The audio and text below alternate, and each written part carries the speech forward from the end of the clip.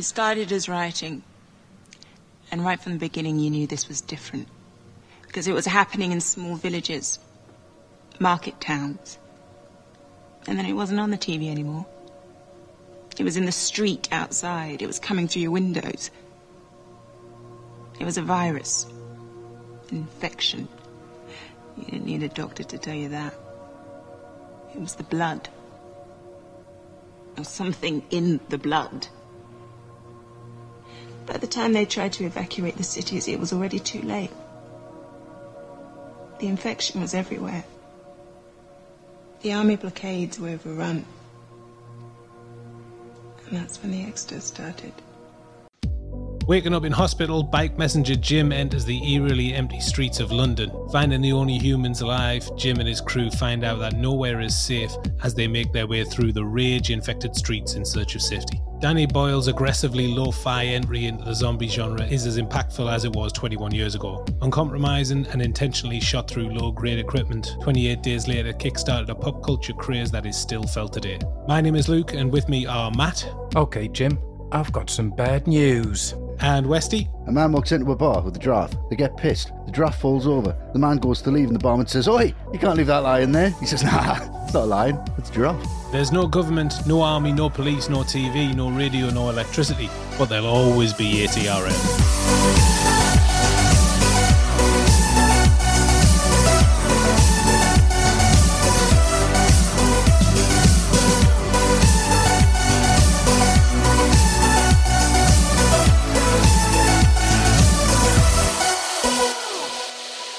Hello and welcome to All the Right Movies, a mutated virus of a podcast on classic and hit films, full of rage.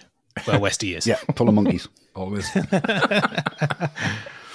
We're on home shores this week as we talk about a modern horror movie classic.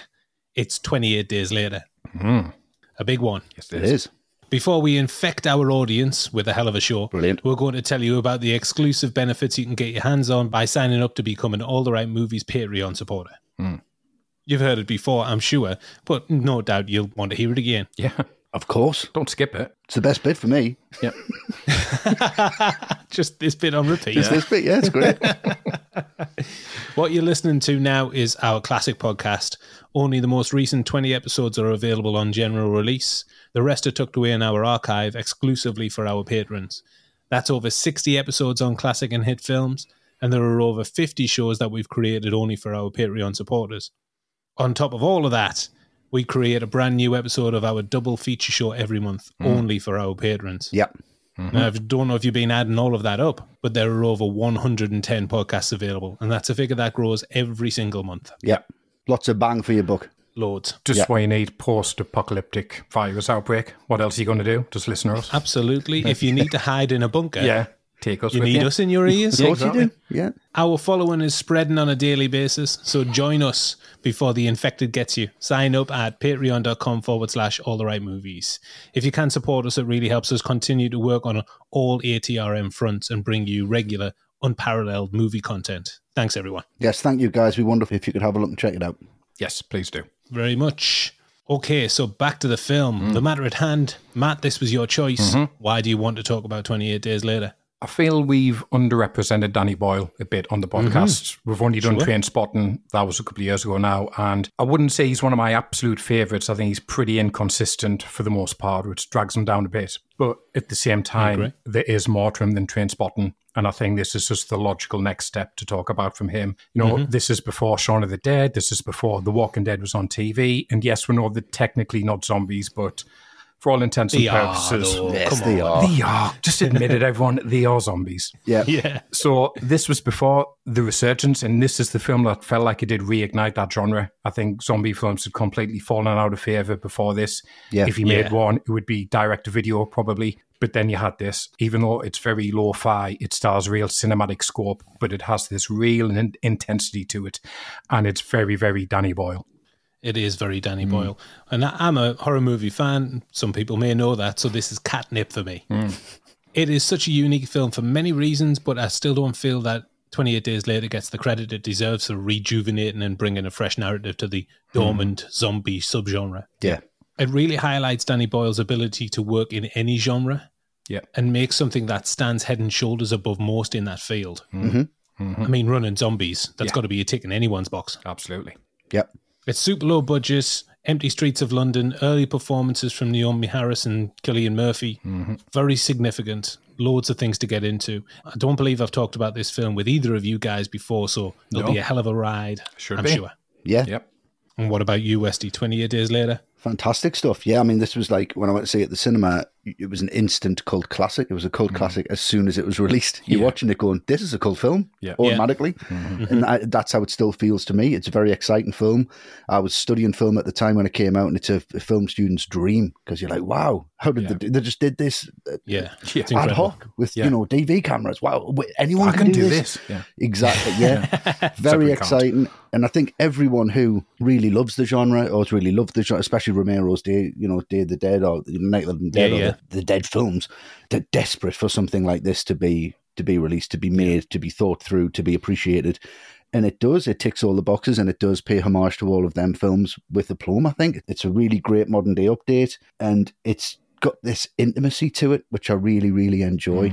And I think it was one of the first of the horror genre that I'd seen anyway. I mean, there's probably a few before this, and Luke, you'll know better than I will, but one where you really invest in the characters and you really care about these people. Very much. So yeah, I'm very excited to talk about it. I'm looking forward to it. I'm looking forward to see what you guys think of it. And yeah, there's a lot to get into, so let's go for it. Let's do it. 28 Days Later was written by Alex Garland, produced by Andrew MacDonald, and directed by Danny Boyle for DNA Films and the UK Film Council. Filmed in various locations across England, it was distributed by Fox Searchlight Pictures and released on the 1st of November 2002 in the UK.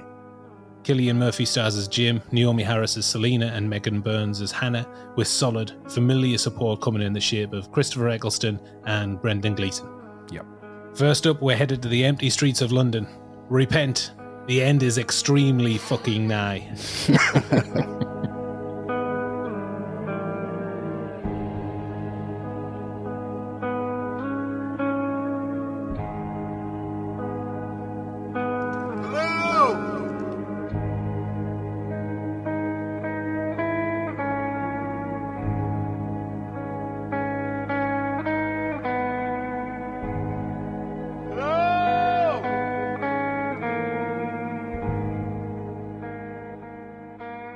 We're starting as the film does, in a dark laboratory where we learn the origins of the rage virus. We follow this stretch, which ends with Jim deserted on the streets of London. And I'm starting the ball rolling here with his scene in the lab. Nice. It's such a jarring opening with these horrific newsreel images. And I mean, the way the film is shot, it looks like we're watching grainy news footage anyway. Yeah. And this plugs straight into what the chimp is made to watch here. This was really strange as well. When I came back to watch it, I thought it opened in London on the empty streets. I'd totally forgotten about this. Everyone forgets about this sequence. Yeah. Completely. Yeah. And it continues to keep you on edge with those electrodes or whatever they are, the chimp's head who's tied up in the bed. And I know that Boyle used some imagery from A Clockwork Orange for Trainspotting, and I feel like that's a similar thing here. Yeah, definitely. And I think there's just something primarily unsettling about chimps in this environment. I don't know if I'm alone in this. Just chimps in general. No, just in this environment, just caged up. Genetically, they're the closest thing to humans, so seeing them caged up just feels wrong. It does, I mean, obviously, any animal caged up just feels wrong, but there's just an added element with chimps for some reason. Yeah. But this scene just makes me itchy, and I think that's continued throughout the rest of the film, the way it's shot. It's really, really intimate. Yeah. Almost too intimate. Well, the chimps you're talking about, there were only 2 troops of chimpanzees that could do the job required by Boyle for this one. And the one used on the bed for this scene, he's called Johnny, and he'd been hand raised by his trainer since birth. And the trainer was on hand for this scene just to make sure all the chimps were comfortable and well behaved.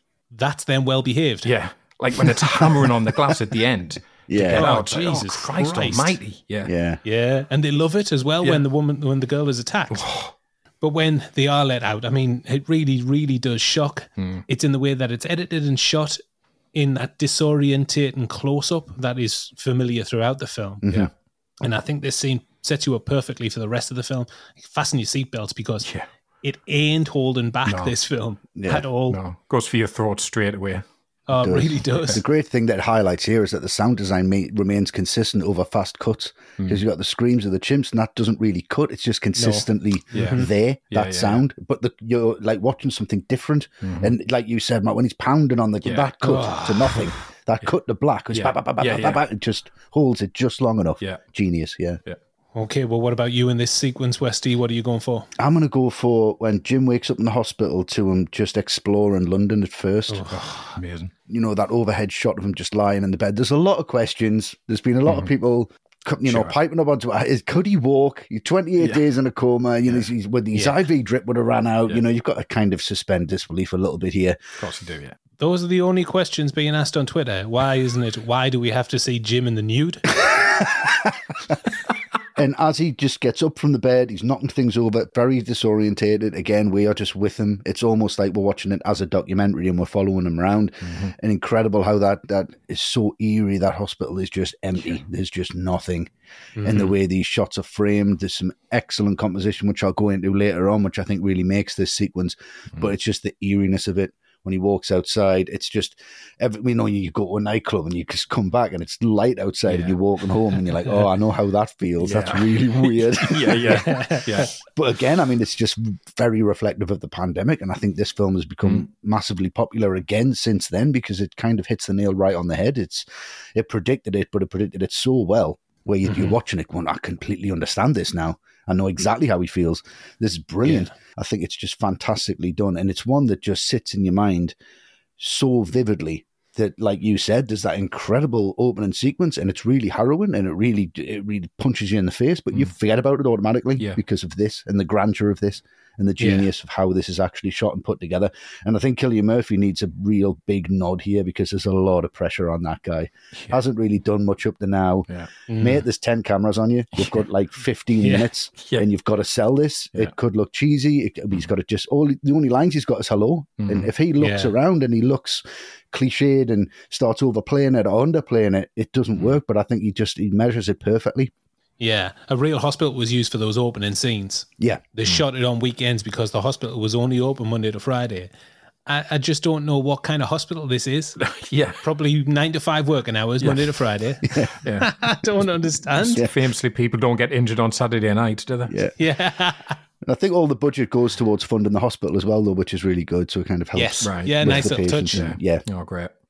And it's an incredible feat that Boyle pulled off, managing to film in the deserted streets, or seemingly deserted streets of London, some of the most iconic imagery from movies of this century. Impossible to do now. You need permits left, right and centre. Oh, Christ. Yeah. So filming started at around 4 a.m. with police cordons halting all of the traffic. It didn't stop them getting some foul-mouthed abuse from drunks trying to get home and drivers on the road. Anthony Dodd Mantle, who was the DP, said people were screaming serious dissent that I won't quote. But they did have very attractive young women who were kind of diverting the traffic. One of them was Danny Boyle's daughter, who was 19 at the time, just very politely saying, would you mind just going that way? Or would you mind just going that way? How did you resist that? Yeah. Incredibly, it worked. 4 a.m. London cab drivers. I mean, what does that say about them boys?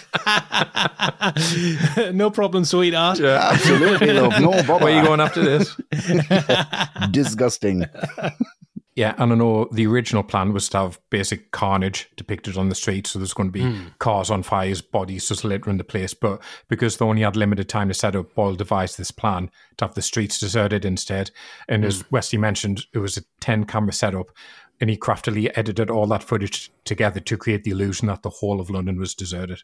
Yeah, I mean, because like outside of the frame there were crowds and people being held back, but you just cannot tell the way that this is put together. Yeah, it's incredible.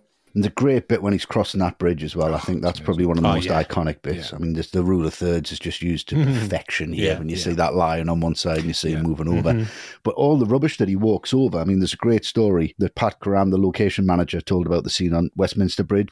And the production designer, Mark Tidsley, covered the bridge in the rubbish from early hours of the morning, spent hours getting it all right. And just when they were ready to call action, the fella who worked for the council comes into shot with a trolley, shaking his head like, not again. Starts clearing. Drunks. Oh God, shaking his fist. Amazing. So he starts clearing all the rubbish up from the bridge, right? So Kerem went running over to him explaining, look, we're filming and you can clean this up afterwards, we'll all help you. And the council guy's like, I don't believe you.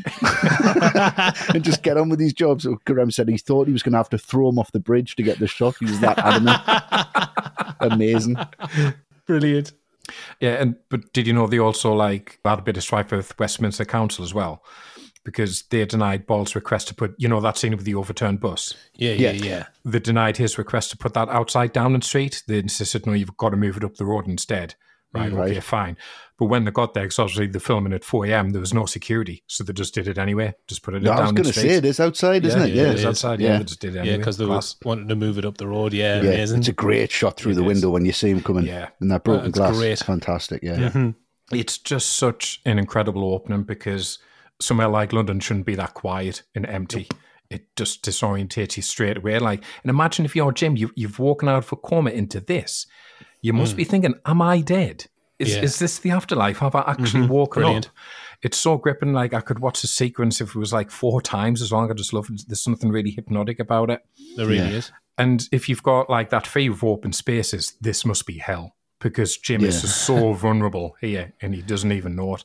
But it's just packed full of great little details. I love it when he picks the money up off the ground because you would if you're in that situation, and he doesn't know that money is useless. Yeah. So as weird as the situation is, it's just not hitting home to him how bad the world is now. But it's the music that makes it for me, which is Godspeed You, Black Emperor. It's so evocative and intense and scary, just the way it builds and builds and builds. Yeah. And then when you combine that with Jim just innocently touching that car and the alarm just goes, bah! Oh, it's awful, that. Every Jesus time. Christ. Too loud, that, Danny. Oh, too loud. What a jump scare that is. Because that's the first sound of human existence you've heard in this sequence.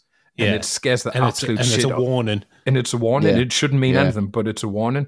And then you get Jim looking at that newspaper headline, evacuation, and Boyle holds that just long enough so you can get a little glimpse of the headline and the story. It's Blair orders evacuation, camps being built, but then he switches and you don't get to read the whole thing, which I really like. So you're totally in Jim's headspace. And the kicker for me is when he finds that big wall of notes at Piccadilly Circus. Harrowing. It's harrowing because it's just full of those little details that I love in films like this where you're trying to pick out what's being written and just the desperation is so palpable from these notes, and it's devastating stuff. And it's one of these inadvertent things that 28 days later taps into is 9/11, which happened right in the middle of filming. It did, yeah. Because in New York, you saw people putting those posters up. Have you seen this person? Yeah. And they're gone. Deep down, that person knows they're gone. Of course, but it's just desperation, isn't it? It's desperation. So to see that, it's so powerful. And then that music finally crescendos, and Jim is just left with reeling by everything he's saying. It's so incredibly well done. Yeah, those notes were created by one member of the crew over a 3-month period. Wow. Psychologically, that must have been grim. That's a bad headspace to be in, isn't it just? Christ, I'd quite enjoy that job, to be fair. I'll give it a Westie. Yeah. Good work if you can get it. Like doing John Doe's books in 7, I could have done that as well. Writing the all work and no play for The Shining. Yeah, I could do that. In Spanish. Yeah, I could do that. This sequence backs straight into our next sequence with Jim entering a church for solace and ends with him meeting Selena and Mark.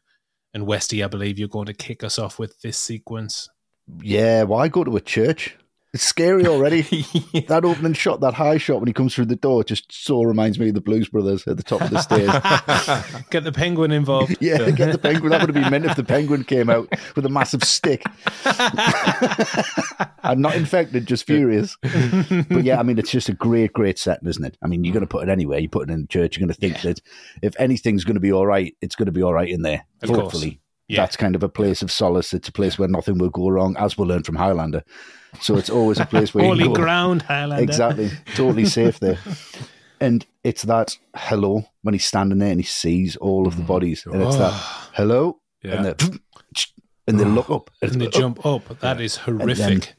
There's the noise behind the door and he keeps going towards it. And it's a classic horror trope. And I think it's done really well here because you want to know as well. You don't want to say run away because there's nothing to run to. There's nowhere to go. No. So he's going to have to investigate what's going on. And I don't think the guy, I should have found out who this was who played the priest, but he's fucking excellent. Oh, he knocks it out of the park. He's absolutely amazing. And think what's on his shoulders. This is the first look at the infected. Yeah. He's really got to sell this. Yeah. He's really got to show what the terror is and how it's going to be portrayed throughout the film. and he's got to do it all in a very short space of time. And I think he does when he's just flailing his arms. It's like he's being shot. And almost because of that he was a priest, I think it has that vibe to it where he's trying to push it down. He's trying to repel it. He's trying to move. He's trying to push himself away from Jim. It's got that kind of feel to it. And again, there's that little bit of Danny Boyle humour when he hits him with a bag. I shouldn't have done that. I shouldn't have done that. You know, sorry, Father. Sorry, Father. Just run out. It's just a wonderful, wonderful sequence the way it sets up. Yeah, it's amazing. In the church, though, all those bodies Jim sees, they aren't actually extras, because they couldn't afford extras. It's a so low budget. So all right. Boyle had drafted in student volunteers who were paid with cups of tea instead. Oh, amazing. Really British, that, isn't it? That's really British. We'll give you tea. Now they slept there the night before, surely. Watching Countdown. Yeah. I really love that chase from the church. Yeah. Jim doesn't know what on earth is going on. And I suppose we don't really, up until this point, we don't have too much knowledge. But I know that a group of people that are running after you with blood coming out of their eyes, you're running as fast as you can away from them. Of course. Anyway. And that image of Jim in his hospital outfit with his carrier bag being chased by zombies on fire is amazing. It is. Yeah. What an enduring image. The thing that strikes me, though, I think the still photographer got a better shot of that than Dodd Manton and Boyle did. Because when you see it, it's like, whoa, that's an incredible shot. Wow, but you don't actually see that shot in the film. Yeah, you're right. And that explosion is really impressive. Boom! It goes up. One of the best that I've seen on film, to be honest. For a low-budget film, it looks incredible. It does, yeah. It's like we said there about the explosion at the petrol station, but that was all planned out with the correct permits and all safety measures in check. But the police weren't notified of this, and they descended on the scene with the fire brigade, although there was already a fire brigade there. Yeah. So after a few hours of heavy explanations, Boyle managed to get rid of them.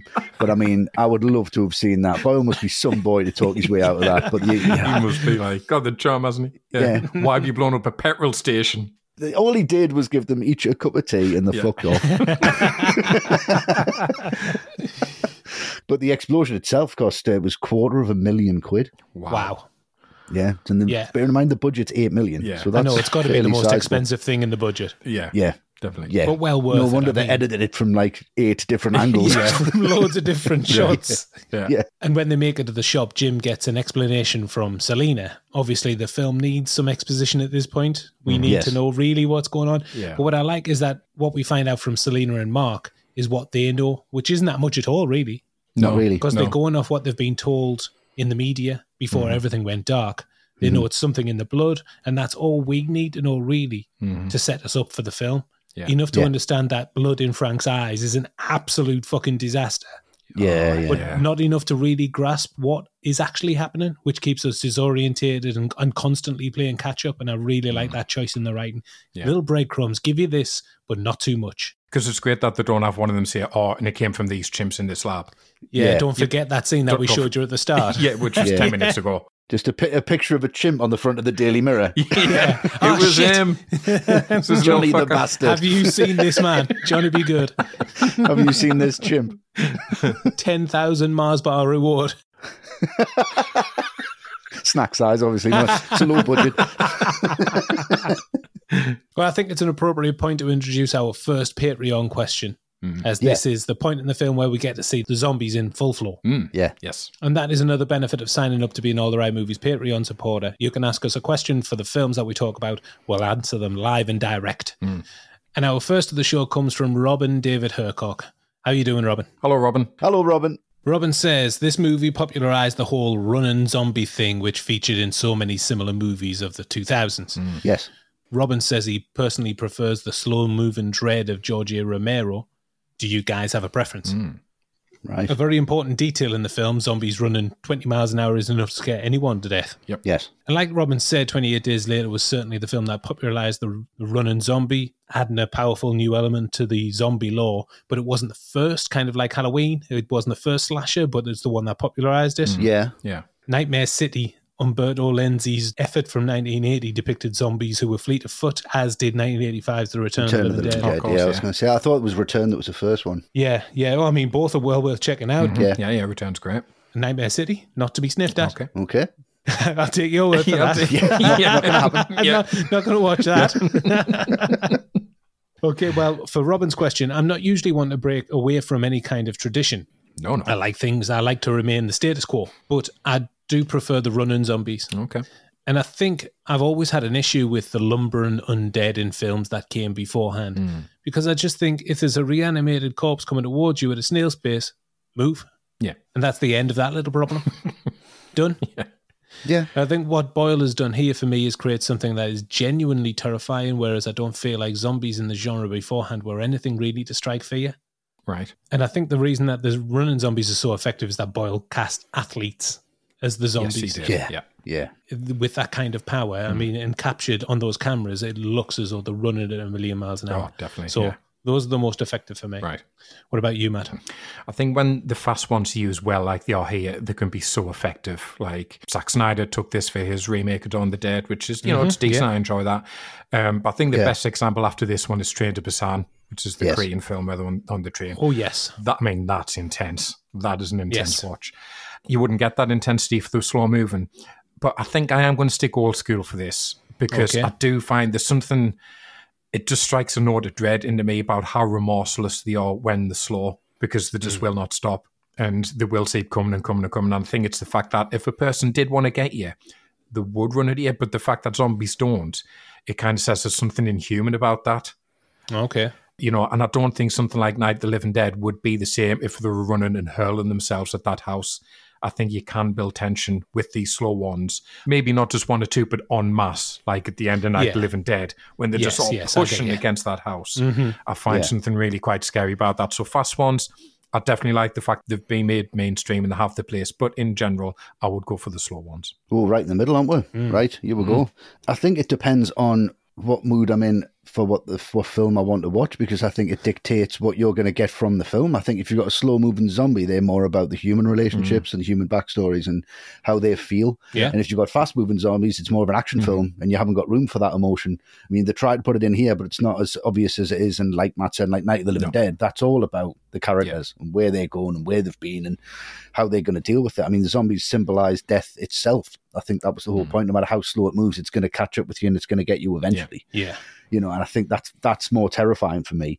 And I am really partial to both. Like Matt said, I love Train to Busan, I love Wreck, I love Zombieland for the comedy element of it. Wreck is unbelievable. Yeah, it's unbelievable. Fantastic in the way they've done it. But you just see, it's what you don't see in that film. And I think because you don't see them as much, it does have an exploration of the characters and you do get that emotional element of it. But they tend to put lots of them in there when they're fast. And I would kind of like a little bit of a middle ground if I could kind of break it. But I will go slow because that's what I originally saw. And I think if something's just slowly moving towards you and it's not going to stop, that's fucking terrifying. I would rather something just ran at us and ripped my face off and it was just done with than just lumbering after us and I'm just like, just leave us alone.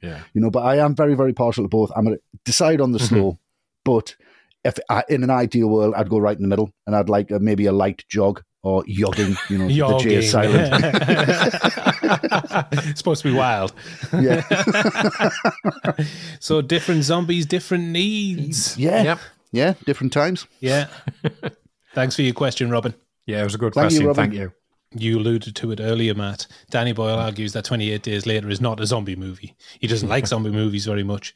He was inspired to make a film which was critical of society's inability to control anger and violence in the culture, citing the spike in road rage incidents as a direct influence in the narrative. Can you remember that? Road rage was such a massive thing in the century. Yeah, it's huge, yeah. It was all the rage.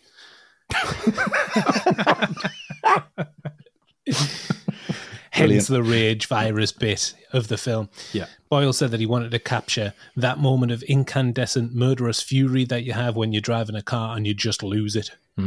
Yeah. Yeah. We've all been there. We have, even the most mild-mannered. Yeah, absolutely. We've all lost it at something for just a split second. Sure thing. Yeah, unless it's 4 a.m. and there's a beautiful girl telling you to go a different direction, then you're absolutely sound. Happy with that. What the fuck's this? Oh, sorry, love. Yeah. Just 10 minutes. That's fine. I'll wait. Relax, you're on the meter. As a counter to what Boyle said, Alex Garland, the writer, says it is 100% a zombie movie, which, if you take away the semantics, it's a zombie film. It is a zombie film, of course it is. And over to you, Matt, taking us out with this sequence. Yeah, I'm picking up after he meets Lena and Mark because despite everything that they've told Jim, our parents are gone, your parents are gone, everyone you love is gone. you can't blame Jim for saying no. I want to find out. So it's brutal when Mark says, we'll rest night, and then tomorrow we'll all go and find your dead parents together. Yeah. Because he knows. Because he knows. And he knows. You know he's right. The best scenario Jim can hope for is finding an empty house, because maybe they got out in the evacuation. But obviously that's not what he finds. And that contrast between urban London and this nice little suburban area is so striking, because, this is everywhere. It's got everyone. But it's that moment when Jim is climbing the stairs in his house and he gags because he can smell it. Yeah. Like, oh my God, the dread you get in your stomach, especially first around what is he going to find? Yeah. Like, and the really horrific thing, this is actually the best case scenario for them, because the infected didn't get to them, and they've taken the decision into their own hands, and they've taken a pretty peaceful way out.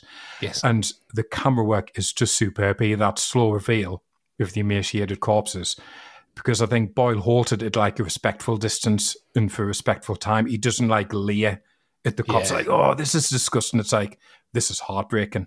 Look how sad this is. And it's another sequence where I just have to mention the music. Like, I'm not religious, but Abide With Me is a really powerful piece of music. Yes, it is. is. The version here, it's so quiet and low key, which makes it even more affecting. And it's the note that they've left him. We left you sleeping, now we're sleeping with you. Don't wake up. Don't wake up. Oh, my God. Chilling. Yeah. I mean, this scene, right from the first viewing, this scene was just seared into my brain. And the rest of the film could be absolute dog shit. And I'd still saying, but it's got that scene where Jim finds his parents, and it's heartbreaking, and incredible stuff, this. But I tell you what, that wine must have been shit. You're going to die and you leave half a bottle. Get it finished, man. Me as well. Well, exactly. Matt with some poignant and thought through words, and Westy's just come and trampled all over it. Just get pissed. Yeah. Oh, so a bleak and bloody opening to 28 Days Later, full of intrigue and identity. Yep. The director. The director of the piece was Danny Boyle. His fifth feature coming after Shallow Grave, Trainspotting, A Life Less Ordinary, and The Beach. Some big hits, some big misses. He needed a hit, didn't he? He needed a hit, He yes, needed indeed. this one to come along. So Boyle's work on the film, and I think what he does well, is taking a very, very, very lean script and a straightforward narrative and making it come to life visually. Yeah. He did the same in Trainspotting, although that film has got much more iconography in the dialogue. Here, there's virtually none of that. It's all about the visuals. Yeah. Those aerial shots of Jim and Selena walking the streets tell you how alone and isolated and vulnerable they are. Yeah. That shot, like you mentioned, Matt, of Jim's parents on the bed, a horrifying image. Yeah. But we know exactly what their fate was and that they died together in the relative security of each other. Yeah. And that's just all in the composition. And then there's that scene where Jim evades his execution, making it out the blockade and sounding the alarm. No dialogue. It's pure visceral visual language, all aided by the rain, the edits, the shot choices and sound design. Yeah. None of that in the script. No. So to say that Danny Boyle is a great visualist, I think is very much an understatement for me. Alex Garland had this to say about Boyle. He said in the script, that whole sequence of Jim walking out of the hospital, walking up through central London, finding all these notes on Piccadilly Circus, might have been about 10 lines in the script.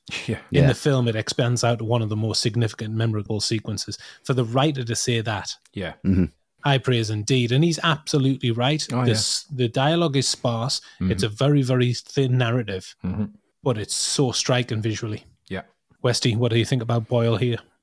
It's the way that he commands the camera and moves it and keeps it still when it needs to be still. Like you said about that opening sequence, I mean, them shots are beautifully framed. You know, the composition is just is there and it is spot on, and there's not a lot of time to get that right. But he knows how important that is. If that composition's off, it's ruined. There's no point. Yeah, exactly. So he knows how important that is. But the thing that really sticks out for me when I watched the film again is that discussion between Jim, Selena, and Mark, where Mark's given his backstory of how his parents died, and the camera is moving. It's just moving to each person, and it's behind Selena, almost like you're in her head, and Mark, and it's such an intimate scene where you could just have cover. He's got 10 cameras. We know he's got 10 cameras. He's bought them, so you've got them there. You could just put 3 cameras, one on each of them, and just say, right, there you go, and then cut it between them. But he decides to put one on a Steadicam and move it where he needs to move it and move it back. And it's that attention to detail and that visual language that he does. And I think it's that low budget feel that everyone now is like, why does it look like that? Why does it look like that? Why is it like that? It's an artistic license that he's got, and that he sticks to his guns with it. It's very confident. It's very solid. The direction in this, he knows exactly where the camera's going and exactly where the actors are going. Yeah. Left, right, doesn't matter. It's choreographed to perfection. Yeah. I mean, you can give him an iPhone now and he'd make an incredible film. Yeah. He's just got that look, and he reminds me of he's like a British Soderbergh in that kind of respect. I was thinking Soderbergh. Yeah. Where you would just give him a camera and say, make something out of that, even if it's just 3 people sitting in a shop and you need to get intimacy, and he does it. And that's what Boyle brings to this. And it's not just a couple of scenes, it's every scene. Yeah, I said at the top, it's very, very Danny Boyle. And I said that because I think he's at his best when he's got a challenge to push back against, like Trainspotting. Danny, you can't turn this book into a film. Watch me, I'm going to. Yeah, he's so creative with restriction, isn't he? That's it. 127 hours. Danny, you can't make a film about a guy stuck under a rock for 5 days. I can, and I'm going to, and watch how good it's going to be. Yeah. Do you want to see what a nerve sounds like when it gets cut? Yeah, exactly. Watch this. I'm going to show you. Christ. Yeah. And I think for this, any other director, you said to them, I want you to make an apocalyptic zombie film set in a completely deserted London for £8 million. They'd go, not a chance. No. Not for that amount. But it's exactly what Westy says there. This is what Boyle does. He just comes alive with solutions and creative ideas. Like, how we're going to show this deserted London? We're just going to get up really early and we're going to work fast. And that's what I get from this film, a huge sense of pace in every scene, no pun intended with the zombies. Like, I don't know for sure, but I imagine he did 3 or 4 takes of a scene, tops, and then he just moved on because he didn't have the time or the money to waste on big setups or take after take after take. Like that shot where Jim walks past the upturned bus, they had 20 minutes to get it on its side, shoot it, and then get it back up again. Jesus 20 Christ. minutes. Other directors would have a breakdown about that. Yeah. I mean, that would take you 10 minutes to tip over. Yeah, exactly. And put back up. So you must have had 4 minutes to shoot 2 shots. Yeah. And again, what's that on Cillian Murphy? But I mean, it must be that confidence that Boyle's given him, being like, I know you've been in nothing else, but just do this. Honestly, it's going to work. Well, that's the thing about Boyle. Like, apparently he is a good guy to work with. And I can just imagine he's quite an inspirational guy in these situations. I get the impression he's really good at getting the best out of everyone and getting everyone like pumped up and energetic and believing they can deliver in these like compressed time schedules that they've got to work with. And I think it just infests the whole film with this urgency. The narrative flies along. Jim wakes up, meets Mark and Selena. Mark's out of there. They meet Frank and Hannah. They go up north. It doesn't pause a breath. And it flies by. And the attack scenes have such ferocity to them, such an edge. And again, it's Boyle because he's not dwelling on it. He's not over-directing it. He's just getting them done. Don't overthink anything. Just get into it. And it just becomes pure Danny Boyle. Fuck you, Hollywood. I can do what you do on a 10th of the budget. Yeah. Boyle said that not having the money can be a problem, or it can be a kind of freedom. And for us, it was a freedom.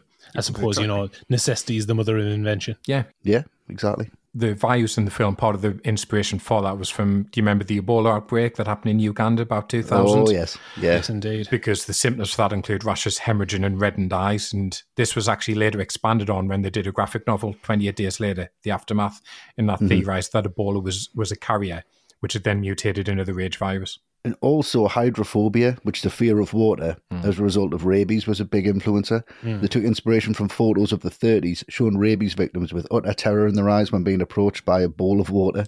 This look was transferred directly into the film. Yeah, you can visualise that with the look in the eyes of those zombies. Yeah. Every close-up, Yeah.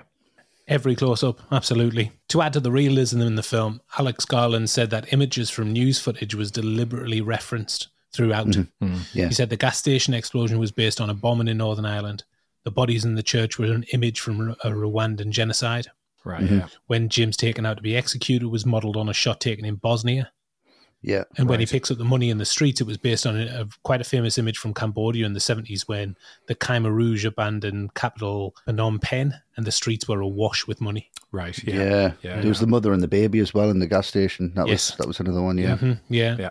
And although there's scene at Piccadilly Circus with the missing photos, like you mentioned, Matt, it eerily taps into 9/11. Yeah. It was based on the aftermath of an earthquake in China originally. Right, yeah. And Boyle said if he did it after 9/11, he wouldn't have shot that sequence. Not surprised. No. Not surprised. Surprised in the slightest, no. And I think because of that, there's a great narrative flow which comes down to this thematic consistency in the film's imagery throughout. Mm-hmm. And to wrap us up on Danny Boyle, we have our second Patreon question. This time it is from Dwayne Collivet. How you doing, Dwayne? Hello, Dwayne. Hello, Dwayne. Dwayne asks, if Danny Boyle hadn't directed this film, who else do you feel could have done an interesting job of it? Westy. At the time? So we're talking 2002? Well, whatever you want. Right, okay. Well, I went at the time. I don't know why I double-checked. Self-imposed. Because that's what I've done. Phew. Thank goodness. Yeah, I mean, I would have gone, I've mentioned it before, but I think Steven Soderbergh would have done something pretty interesting with this. Yeah. Probably used a similar camera, similar setup, similar vibe. Shane Meadows around the time, early 2000s. Dead Man's Shoes came out in 2004, and that's incredibly English, and this is incredibly English. It's very, very much like so. It's still like this now. It's not Get Carter anymore. Spike Jonze would have done a pretty interesting take on it, I think, in early 2000s. I think he was very much. He was quite exciting at that point. And then to go any bigger, you'd probably just go Ridley Scott, wouldn't you? Why not? There you are. At that point, give it to Ridley Scott. That gas station would have been the whole of London. 8 million just on that explosion, probably. But I would have said Soderbergh if I have to pick one. Okay, very nice. Matt, what about you? Yeah, I did also think Shane Meadows. I think you watched Dead Man's Shoes, so it was the vigilante horror. Would have been really interesting to see him take his spin on a zombie. Yeah. Ken Loach would have made a proper socialist horror film. All the zombies are dead miners attacking 10 Downing Street. That would have been good. Grabbing all the Thatcher, gnawing down on her. Bit of revenge. Lovely. And then if you went American, I think maybe the other Spike Lee, he could do something pretty interesting, I think. He would maybe go like New Orleans setting, kind of tapping into the voodoo background. So maybe Spike Lee for a proper answer. Okay, right. Brilliant. I'm surprised that neither of you came up with the two names that I've come up with. Okay. Did it David Fincher and Louis Guzman? William Friedkin. Billy Friedkin, Brian De Palma. Do I need to say any more? Just Guzman. Make him direct. Stars directs, right? No, but I always impose these kind of rules on myself without them being in the question. So I'm thinking, right, okay, so who's going to direct? So it's got to be around the time and it's got to be British. Okay, let's go. I don't know why I do it. I know. So that's where I was. I wouldn't change Danny Boyle to begin with. I'll just disclaimer first off. Yeah, but if schedules didn't align, I would like to see Ben Wheatley. I know it was a little before his time. But his style would fit, I think. I think he might have brought a little bit more darkly comic humour to it. But if you're unconvinced, just watch Kill List. Yeah. And bringing it even closer to home, Neil Marshall, I think, would sit in the director's chair quite comfortably. Oh, yeah. Yes, he would, Nice. It's the same year he made his debut feature, Dog Soldiers, and 3 years, personal favourite, The Descent. The Descent, Imagine that 28 days later, then The Descent. Woo. After Dog Soldiers, that would be a massive trilogy. Quite amazing. What a trio. Yeah. So I'd be happy with either of those, although the finished article might have been slightly different. Just a little Certainly different with Ken Loach. Yeah. That's a little bit out there, but, I'm sticking with it. A little bit out there. Yeah. Well, as it turns out, it was Danny Boyle who delivered something outstanding on 28 Days Later. Yes, I'm going to sign off here by a great quote from the big man himself. He said, "It's not that interesting just to sit within the genre. You've got to be trying to do something with it that maybe hasn't been done before." Yep. And I think he succeeded on that score for sure. Absolutely did. The cast. A talented cast in the lead roles of 28 Days Later. Both Cillian Murphy and Naomi Harris would go on to forge impressive careers over the next 20 years. Westy, who have you picked out in the cast? I've picked out Cillian Murphy. Yes. Great performance, as we've touched on. Very important performance. I mean, he's got to carry the whole thing. He's got to carry the start. Like we've already said, a lot of pressure on his shoulders. You see a real trust with Danny Boyle here. You can see a real connection. I think he's very, very electric on screen. I think his charisma with everyone else that he acts with on screen is fantastic. It's got a real star persona here. And I think it's just a matter of time before that explodes. Forgive the pun. But it's just, before he was to become greater, you can see it. And I don't think he's actually at his potential here. I think he's close to it. And the character goes to places which we'll talk about at the end of the film. But I think because of his performance, I think it makes that believable. You kind of buy it. You kind of buy that he'd just be that fucking angry that he would. He has that physicality to it. It's not completely unbelievable. I think he brings that to it. It's really measured, really well thought through, and a really believable character. And he's just very, very good, very believable. And he's got to be the audience. He's got to be us. He's our confusion. He's finding out. He's scared. He's finding his way through all of these places as we are. And you want to go with him. And I think that's his charisma and that's his personality. And that's, like I said, like a superstar kind of persona in the making, that you want to follow him around, and that he puts all of this on his shoulders and still makes it believable now. I think it's a really, really brilliant, brilliant performance. Yeah, he's a fantastic performance. I think there's not much humour in the film. No. But I think it's darkly funny when he's attacked at his parents' house and he can't believe his eyes. He says, "It's Mr. Bridges." Yeah. He was 4 doors down. Yeah. It's like Shaun of the Dead, that. Mark does. Jesus Christ. Oh, no. But Cillian Murphy wasn't first on the list. It was Ewan McGregor, who'd worked with Boyle on Trainspotting, obviously. Of course. But they had a falling out over The Beach, which I think McGregor was meant to be cast in. Yes, that's right. Lucky Leo got the job. Yeah. So they didn't really speak for a while, so he was out of the picture. And then Ryan Gosling was next on the list. Wow. But I think there was scheduling problems and that didn't align, and that could have been incredibly interesting. Could have been interesting. Really interesting. I really like Gosling. I love Gosling, yeah. I know though, as well as those two, James McAvoy auditioned for the part when he was a complete unknown. Right. But when he went in, he actually found out he was auditioning for a zombie part, not the lead. Right. I don't know how he thought he was going in for the lead. No, he was a zombie. And Boyle asked him to do a backflip during the audition because McAvoy had on his CV that he could do acrobatics. So he did the backflip, still didn't get the part of a zombie. I mean, what were they looking for? Which zombie's doing backflips? Yeah, exactly. It should have gotten Jean-Claude Van Damme if that was the case. The casting process for 28 Days Later was very specifically geared towards unknowns in the lead roles. Yes. Obviously, Christopher Eccleston and Brendan Gleeson were familiar faces, and so are Cillian Murphy and Naomi Harris now, but at the time they had only a handful of small parts and were basically unknowns. Yeah. Boyle said, "We did that because we didn't want any stars in it. We wanted it to be just ordinary people. These kind of films benefit from people who are not superstars, so that you have an immediate sense that everybody's dispensable." Yes, very much so.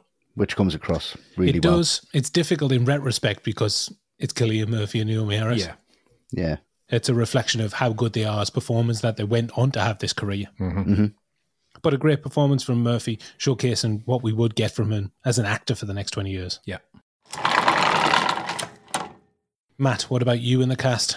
Who's your pick? Well, I'll go with Naomi Harris for a lot of the similar reasons. You know, you looked at her now, she was great in Moonlight a few years ago. Really enjoyed. It was Moneypenny in the Daniel Craig Bond films. She's really good in those. Oh, yeah. So it's very much like Cillian Murphy. It's like, there's a star in the making. Very much. But it's what Boyle says, as unknowns, they're so effective because they've just got the everyman persona about them still. And I think she's really good here. She does sell that idea of someone who's been through hell in a very short amount of time. You know, she's battle hardened already. That speech about if someone gets infected, could be your brother, could be your sister, you've got between 10 and 20 seconds to kill them. And she tells Jim, if it happens to you, I'll do it in a heartbeat. Yeah. Completely believe that. Brilliant. Yeah. Especially when you see she does it to Mark, who should spend a whole lot more time with. Yeah. And it's that same survival instinct when they meet Frank and Hannah. Doesn't want to team up with them because they'll only slow her down. Yeah. So in a lot of ways, she's very selfish, but I'm always on her side. And I think Harris's performance carries that. You know, she's very likable. And I think she's probably got the best speeches to deliver. Like when she tells Jim what the infection was like, it wasn't on the TV anymore. It was in the street outside. It was coming through your windows. That's brilliant. That puts it in your head. It's really haunting. Yeah, it is. Very visual. Yeah, really visual. And it's the same when she says to Jim, you're thinking you'll never hear another piece of original music again or see a film that hasn't already been shot. You know, she just delivers that dialogue really well. Although it's funny when he goes, that's what you were thinking. Like, he's not quite as dour as her, which I like. Yeah. So you can tell she's built up this protective shell, but obviously as the film progresses, you see the vulnerability underneath. You know, she really takes to Hannah, particularly after Frank is killed. And when they realise what the soldiers want them for, you know, I just want her to be okay. She's going to do everything she can to look after her. And but you do also get that really funny moment where they've stopped on the way and she tells Jim not to go on the roadside cafe for cheeseburgers. And he just mutters, it's like going on holiday with your fucking aunt. Like, she plays it just right. She's a little bit of a pain in the arse about things. But she's doing it for the right reasons. But she's doing it for the right reasons, yeah. I think it's a really, really spot-on performance from Harris. I really like her in this. Yeah, great. I love how she moves and acts without fear or love or remorse. Yeah. She's battle-hardened, like you said, in a very short space of time. Yeah. And great hair. Oh, hair's amazing. Wonderful hair. Incredible. Yeah. Unreal. She does have a couple of lines that I go, oh, she didn't need that. She delivers them all right. It's when she does them, the monologues you were talking about, the big speeches. She's wonderful. Yeah. But when they first go into the flat and she's like, it's the infected. Yeah. I know. Yeah. And then when she sees the rats and she's like, they're running from the infected. It's like, I know. I know. You don't need to do that. Is everybody listening to this? Yeah. Come on, guys. You know. It's almost like she stops the whole film and turns to the camera and she's like, just to let you know. The infected is still out there. Yeah, I think it would be miles better if them lines weren't in it, but she does the best with them, I guess. Yeah, she does. So Naomi Harris and Boyle, because she's so battle-hardened, they developed a backstory for Selena. So she lived with her parents who became infected. She had to kill them to protect her baby brother, but then she found out that her baby brother was also infected, so she had to kill him as well. Grim. Oh, wow. Shit, look. Yeah. Bloody hell. Yeah. I don't think we need that backstory visually. No, not visually. No, I don't want to see that. No. And I don't think we need to hear that either. No, I think Mark's is enough to kind of set the tone. I think if she'd come with that as well, you would find it hard to trust the character because you think that she's on the edge. Yeah. That you can't really trust her mentality. Yeah. I mean, it's enough the way she kills Mark and then she's hacking him with a machete. Yeah. And then she turns to Jim and goes, did any of that get in your mouth? Yeah. Did any of it get in yours? Yeah. It's everywhere. Yeah. You've redecorated the kitchen, you maniac. I actually think Harris is overlooked when it comes to badass horror movie characters, considering she hasn't really made this genre her go-to. No, she puts in a really memorable performance for me. Yeah, definitely. The final person on the cast list is Megan Burns as Hannah, and that's who I'm going to talk about. Mm-hmm. And I don't want to be too harsh on Megan Burns. No. But I am very surprised that Boyle cast her, to be honest. Yeah. Her delivery leaves so much to be desired. Yeah, I know what you mean. Yeah. And I wouldn't be surprised if her dialogue was looped in, because it seems strangely out of place in the mix, which doesn't really help her cause either. She does portray the resourcefulness of her character well. She can fix a flat tire in a heartbeat and drive the damn thing. Mm-hmm. Yeah. But unfortunately for me, I feel like this role has been miscast. Yeah. That stretch when she's high at the end. Yeah. I don't see any difference in her performance then or in the first two acts. No. She's sleepwalking through the whole thing. Yeah. I'm fine, honestly. Yeah. What? And I think the emotion that we should feel at her losing her dad is completely absent in the film. Yeah. And I think that's a misstep. Yeah. Maybe Boyle took it out because it just didn't play. Yeah, you get it more from Selena and Jim talking about it. How do you think she feels? Yeah. She's lost her dad. Yeah. You feel more from their emotion than you do from hers. Yeah. Well, it was only a second feature. Her debut was in a Stephen Frears drama called Liam, which had come out in 2000.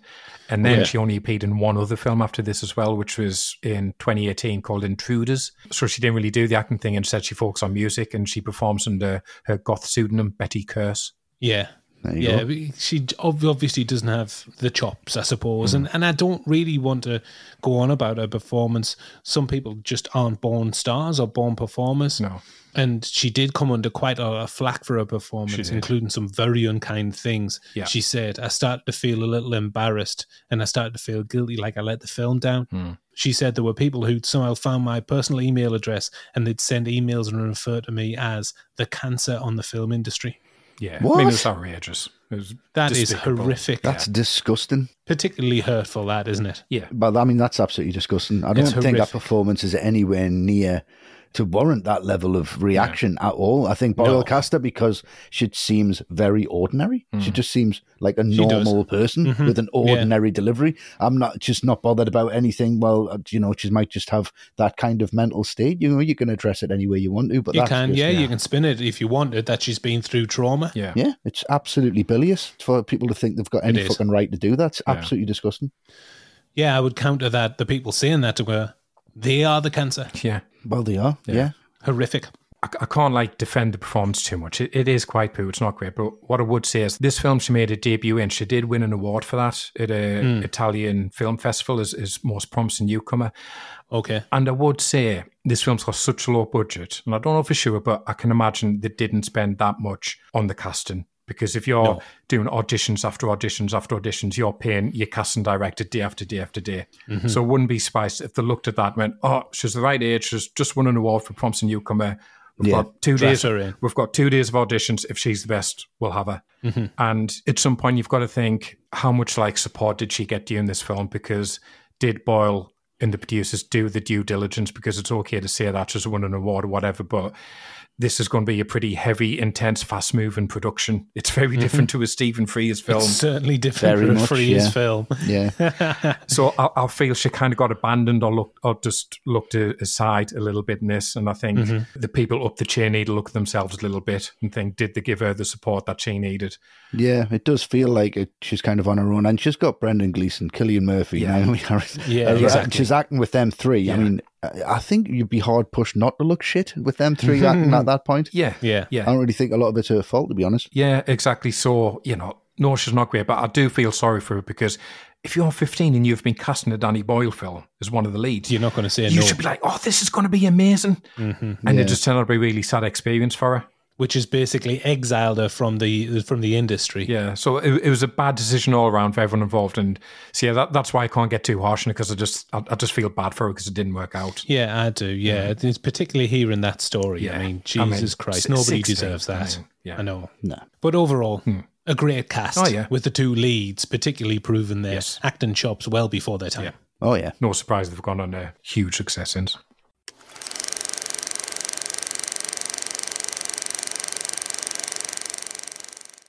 This episode of All the Right Movies is sponsored by BetterHelp. Without a healthy mind, being truly happy and at peace is hard. The good news is therapy works. But what is therapy exactly? It's whatever you want it to be. Maybe you're not feeling motivated right now and would like some tools to help. Or maybe you're feeling insecure in relationships or at work and not dealing well with stress. Whatever you need, it's time to stop being ashamed of normal human struggles and start feeling better, because you deserve to be happy. And now you don't have to worry about finding an in-person therapist near you to help. BetterHelp is customized online therapy that offers video, phone, and even live chat sessions with your therapist, so you don't have to see anyone on camera if you don't want to. It's much more affordable than in-person therapy, and you can start communicating with your therapist in under 48 hours. Join the millions of people who are seeing what online therapy is really about. It's always a good time to invest in yourself, because you are your greatest asset. And a special offer to all ATRM listeners, you can get 10% off your first month of professional therapy at betterhelp.com/ATRM. That's betterhelp.com/ATRM. Thanks again to BetterHelp for sponsoring this episode of All the Right Movies. The middle. The second act picks up where we left off. Jim has his first face-to-face encounter with the infected and hits the streets with Selena. That is until they see some lights in the distance and meet some survivors. Yep. And what I like here is the opening to this stretch.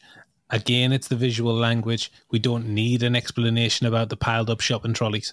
No. It's left to our imagination, the horrors that have taken place to make this barricade. Yeah. And it puts in mind kind of the resourcefulness of the human race in the face of adversity. Mm-hmm. But when the infected strike, this barricade does nothing to stop them. No. Showing how much their work has been in vain and highlighting that resistance is pretty much futile. Yeah. Really hard to do nowadays, because you have to put £1 in to get them, don't you? A little bit of social commentary from yourself there, Westy. Lovely. I do love the way that this is edited, and that goes for all the attack scenes. Quick cuts, close-up shots, don't linger on the affected too much to the film's benefit. Yeah. And I think there's a lot to be said for the post-production here. Editing is swift and merciless, much like the infected, and the sound design of those shrieks send shivers. Yeah. Really effective stuff. And then a knight in shining armour. A mute knight in shining armour at the top of the stairwell. Quite literally, yeah, great. Yeah. Frank doesn't move like the infected, but his hack and slash approach is really effective. Yeah. And we don't expect this cuddly, mild-mannered dad behind this killing machine facade. Definitely don't. Great, Such a lovely guy. A wonderful reveal. Yeah. What a relief to see Brendan Gleeson, an ATRM favourite, no doubt. Absolutely. Really is. He just brings such comfort, doesn't he? Like, if this guy can survive, I can survive. And I think I'll be all right with him around, because it's like you said, Luke, it's the details for me when they do find Frank and Hannah and you realise how they've been surviving. And how everything is so mundane. Like when they go into their flat, I'm like, I know that place from like my friend's house from back in the 80s that had that wallpaper, that had that furniture. So familiar, isn't it? Yeah. It is. It really is. Porky little place. But it's all the furnishings and it's just so familiar. Like the creme de menthe. Well, that's it. Got a creme de menthe. Got some visitors round. Get the creme de menthe out. We'll only break this out for special occasions. But you do. It's just such a welcoming scene. This bless Frank, he's trying to make it so cozy. Oh. And it's just these little details like using the Christmas lights to light up the flat and signal for help because that's the only thing they can use. And it's such a contrast, isn't it? Like the hell of outside. And then you've got these lights playing like Frosty the Snowman or whatever it is in the background. And that collection of buckets on the roof to collect the rainwater because the water tank is empty. They've used all the cisterns. This is the only source of water they've got left. It's just all these mundane everyday items, but this is what they need for survival. And this is how badly things have fallen apart. And same with Frank, that message, it's just on this little tiny wind-up radio. Mm-hmm. It's just all these little things that you would just overlook in normal everyday life, but in this situation, you have to rely on them to survive. Yeah, that scene on the rooftop's great, isn't it? I mean, all them buckets. I mean, Boyle asked for 100 buckets, which wasn't enough, and then they had to get. Then he wanted 1,000 by the afternoon, so they had 2 hours to go out and get 1,000 buckets, which is why there's some laundry baskets in there with holes. in Washing baskets with the holes in pointless. But he's talking about them. Bits of plastic that he's put over to get the precipitation from the ground. But that doesn't work because it's over tarmac. It needs to be over soil so it gets the moisture from the ground and then catches it on top. So you need me around if this shit kicks off. If only you'd been there, Westy. Could have saved them the problem. Yeah, me and soil. Westy and that. Mulch. Yeah, once you get the mulch in, this hose off the roof.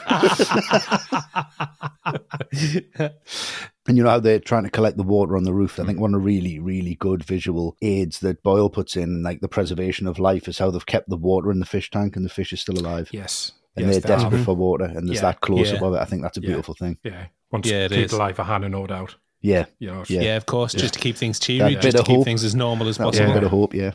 Mm-hmm.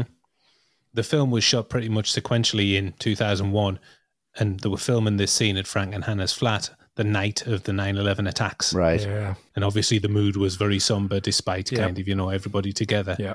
What about you with this sequence, Westy? What do you want to talk about? I like it when they're busting out of there. They hear the thing on the radio, they make a decision where they're going to go, how they're going to get there. And I love the fact he's got that black cab. Yeah. It's just really funny. Making jokes. Yeah. It's the lightest part of the film, and I really love this bit. Yeah. It's like a road trip. They're going away. It's like they packed everything up. Here we go. It's quite positive. We're going somewhere. We've got a mission now. We've got a real purpose. We've got somewhere to be. And they just, when they pull up in front of that tunnel, and you think, no, don't do that. Just don't do it. Brilliant shot as well. Just that high angle. Yeah. And that darkness, and then there's the black cab with the black of the darkness. They're going in there. We're not going to see them. We're not going to see where they're going to be, how it's going to play out. And you'd normally roll your eyes at this. Oh, they've got a flat tire, but it's 100% believable. It is plausible. And it's Gleason's reaction when he's like, oh shit. And then Jim actually says what we all think, it's the world's worst place to get a flat. Yeah. He's like, we're going to have to do it quickly because that would happen. Yeah. I mean, they're incredibly lucky they just got one flat tire. Yeah. Yeah. Which is, two that's would be screwed. Yeah. It's the build of tension here. Do you hear that? Oh, Christ. Yeah. And we're like, what? Do you hear what? Yeah. And then the rats just turn up. Yeah. And you think, right. And then, you get that bit of exposition from Celine. Oh, they're running from the infected, which I think we kind of need at that point because you think, right, here we go.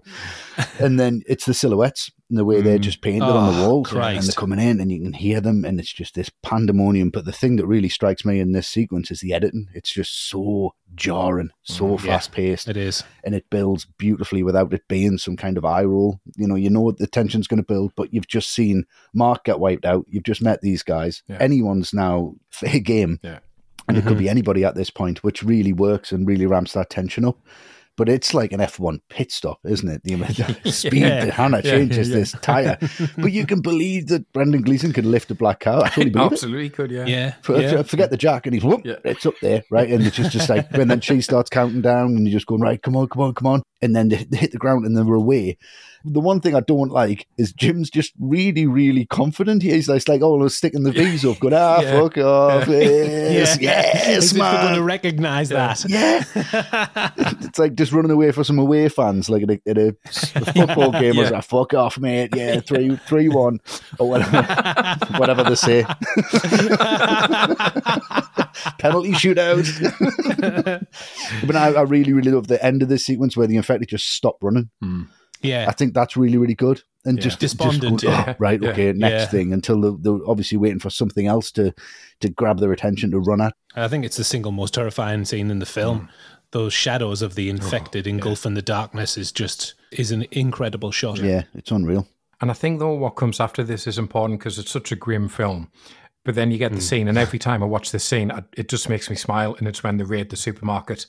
It's a joy. It's the one bit of pure light relief you get in the film, because I'm sure everyone who has thought about what they would do if they were in this scenario would have all thought, I'd raid a supermarket, I'd help myself. Oh, yeah. I'd get the best bottle of whiskey. Commando, isn't it? Yeah. I love it. Absolutely.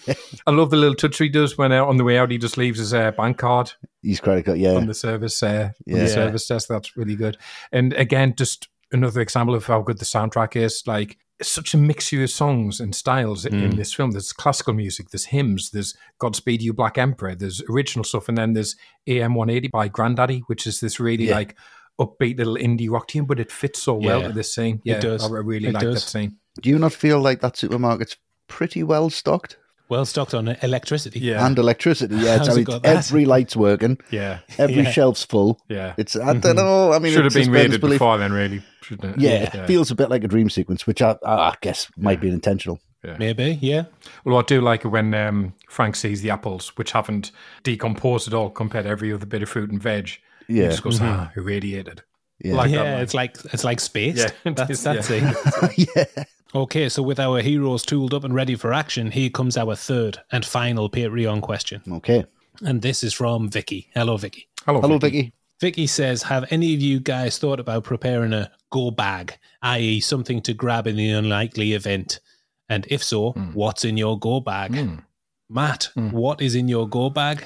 Well, I'm famously handy with a blade, so I'd definitely take a kitchen knife. Yeah, sure. Matt the Blade Bartley. Yeah, Blade. Exactly that. That's how I'm known us in the street to see him. Matt the Butcher Bartley. So, kitchen knife. Obviously, you got to take some water, something to eat, and I do also like to have a book on the go. So I would definitely take something to read because there's going to be a lot of downtime in this situation. Sure. I'm going to need something to do. So I'll take something pretty hefty. The Stand or 8 or something like that. Oh, a big meaty Stephen King couple of novels. Like I say, I'm going to have a lot of time on my hands to do some reading. Yeah, I love how you just said something to eat. Well, I know. Sunday dinner. Sandwich. Just pour some fucking gravy in your bag. Well, no, I'll stick with the 4-pack of pot noodles. There handy. You go. What flavour? Chicken and mushroom, always. Fair point. And you need boiling water, otherwise you're fucked. It's even dry. You're going to get boiling water. You're going to eat them dry, man. What, just soy sauce?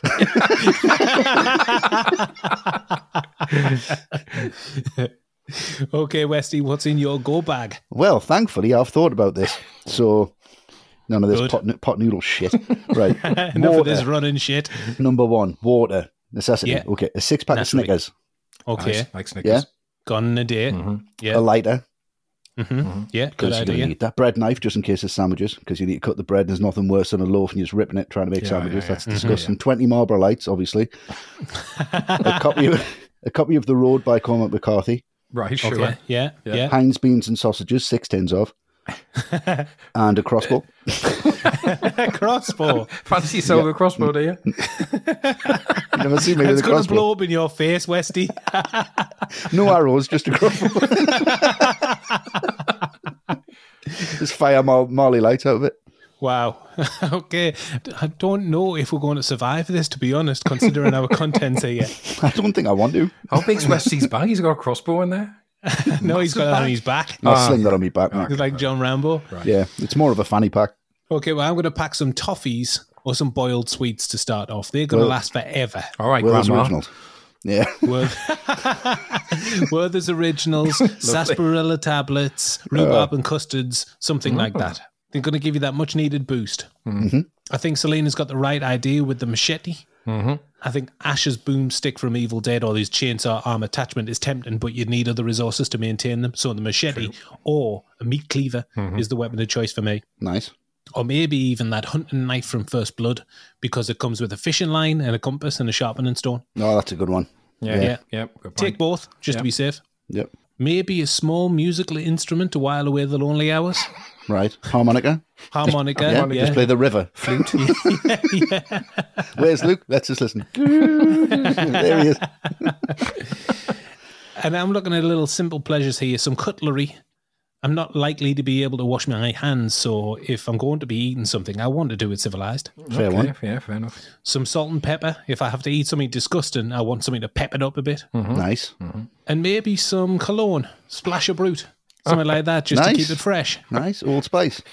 Yeah, just because you want to make yourself feel good. Yeah, of course. Well, I was originally going to say that between us, we've got the ultimate kit bag, guaranteed to get you through any tight spot, but I think we've got the shittest kit bag. Yeah. I don't think I'd make it to the end of my road, to be honest. No, you wouldn't. I don't think I wouldn't make it to yours, Luke, to like team up with you. That's Matt, for everybody, lives 30 seconds from me. Yeah. 30-second walk as well. 30-second walk. Yeah.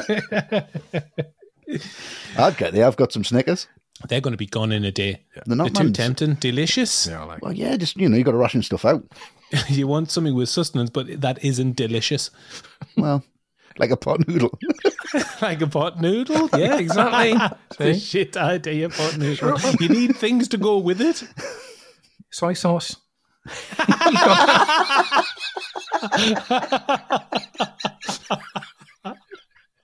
Oh, wonderful. So soy sauce, as you save you, Matt, which I love. Sticking with it. Yep. Oh, okay. Thank you very much for your question, Vicky. And please let us know what's in your go bag. Yeah. Yes, so we can get some fucking ideas. Yeah, thanks, because some decent ideas. Done. Yeah.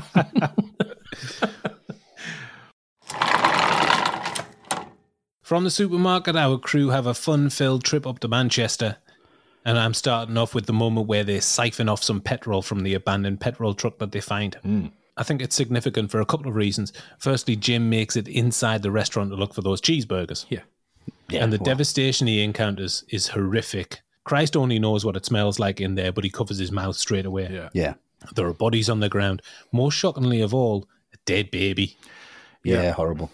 It really hammers home the absolute annihilation of the human race and that the virus will just take no prisoners. Yeah. And Jim here has to face up to what Celine has been telling him about all along, to act without hesitation, even if it's a 10-year-old boy that he has to take down. Yeah. Yeah. And that's the grim reality of Jim's life now. The world has completely changed, and this is the moment where he really realises it. Yeah. And from Hannah's point of view, her driving the taxi sets up the end when she drives everyone to safety. Yes. It does, yeah. And I don't think it's that obvious. I think it's quite subtly written. It's not do you remember that she can drive very, very niftily, so, that's going to come out. It's not going to be surprised at the end. I don't think it's that much of a hammer blow. No, because it's something Frank would teach her in this scenario. Exactly. Yes, Completely exactly. makes sense. It highlights that Hannah is just a kid herself. She's arsing around in the car, but she's had a lot of growing up to do. Yeah. She's been through an ordeal with losing her mother. So I think this scene highlights the huge upheaval in these characters without the need to really spell it out. Yeah. Yeah. I really like the scene. What I love, though, is when they're going down the motorway for those empty shots. Yeah. Oh, yeah. Really evocative. And I know to do those, the police control traffic in both directions, and we're gradually slowing it down so Boyle could capture literally just a few shots here and there before traffic would become visible. So again, he got those 10 cameras, different positions along the motorway, and in total used about 60 seconds of footage for it. It looks as though the entirety of England is deserted. It really does. It does, yeah. Like when they see Manchester on fire. It's like, that shot's unbelievable. That's great. Oh, that's where we're going. Oh, for fuck's sake. Yeah, that's our destination. It's on fucking fire. Oh, God. Shit. Let's turn around. There's almost a serenity to those scenes on the motorway as well, with the dreamlike music playing in the background. Yeah. Yeah. Just like hanging out the windows and Yeah. Well, we've had the light relief, so it gets grim because when they get to that outpost and it's deserted and it's the build-up to Frank's death, it's just so gutting because poor Frank, he was so desperate for this to be their salvation.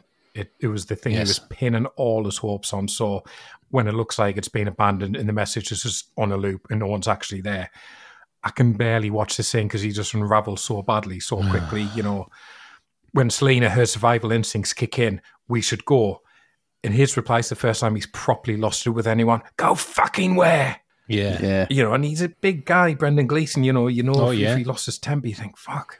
He's been the most upbeat, the most positive character, so to see him defeated like this, it's just heartbreaking. And it's even when he starts yelling at that crow, get out of it. He's saying that because it's pecking on a corpse, and Frank is such a decent guy. He wants that corpse to have a bit of dignity in death. Yeah. And that's why he lashes out, and obviously because it's angry, but just when the infected blood drops in his eye from it. It's devastating. It's devastating. I mean, we all love Gleeson, like we've said, and he's great in this as well, but it's when he addresses Hannah, sorry, I lost my temper. I love you. Because he knows he's got seconds for he turns, and he doesn't want Hannah's last memory of her dad when he was still dad to be of him yelling at people. It's absolutely heartbreaking, this. And then put yourself in Jim's position, Selena screaming, kill him, because she's protecting Hannah. He's the one with the baseball bat. But it's this guy who, when you called him dad in your sleep in that earlier scene, you called him dad. And Gleeson has that aura about him. Yeah. And then you just get bam, bam, bam, bam, bam. And then just, where are these shots coming from? Who are these guys? What's going on now?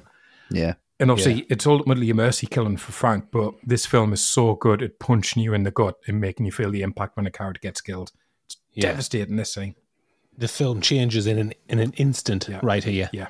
I'll go from the continuation of this, because when I first saw it, I thought, okay, we're going to different places now. And it was before you would definitely know for a fact that, the dead aren't the people who you should be afraid of. The infected aren't the people you should be afraid of. It's human beings and what human beings will do to each other. And I mean, that's been highlighted in every single zombie film since this. Yeah. To like, even The Walking Dead, that's all that's about by the end of that. It wasn't even about the zombies anymore. It was about what people would be capable of doing to each other. Yeah. But this came out of left field for me when I first saw it, and it kind of still does. You still have that little bit of hope. And I think Eccleston is absolutely brilliant in this. Yeah. Really he plays that part so well, so commanding on the screen.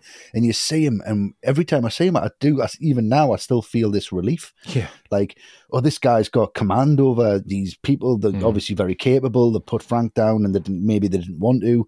You don't get a lot of dialogue from them. They seem like they've got everything under control. There's a gun mounted there. There's defenses. There's a flag. There's a big house. You just think, right, well, I'm going to get looked after here. Solace. Yeah. Soldiers, people that you trust, right? Yeah. This is the British Army, right? Okay, we're going to be all right. But there's still this sense of foreboding. There's still this underlying tension that Boyle kind of seems to bring to the whole sequence.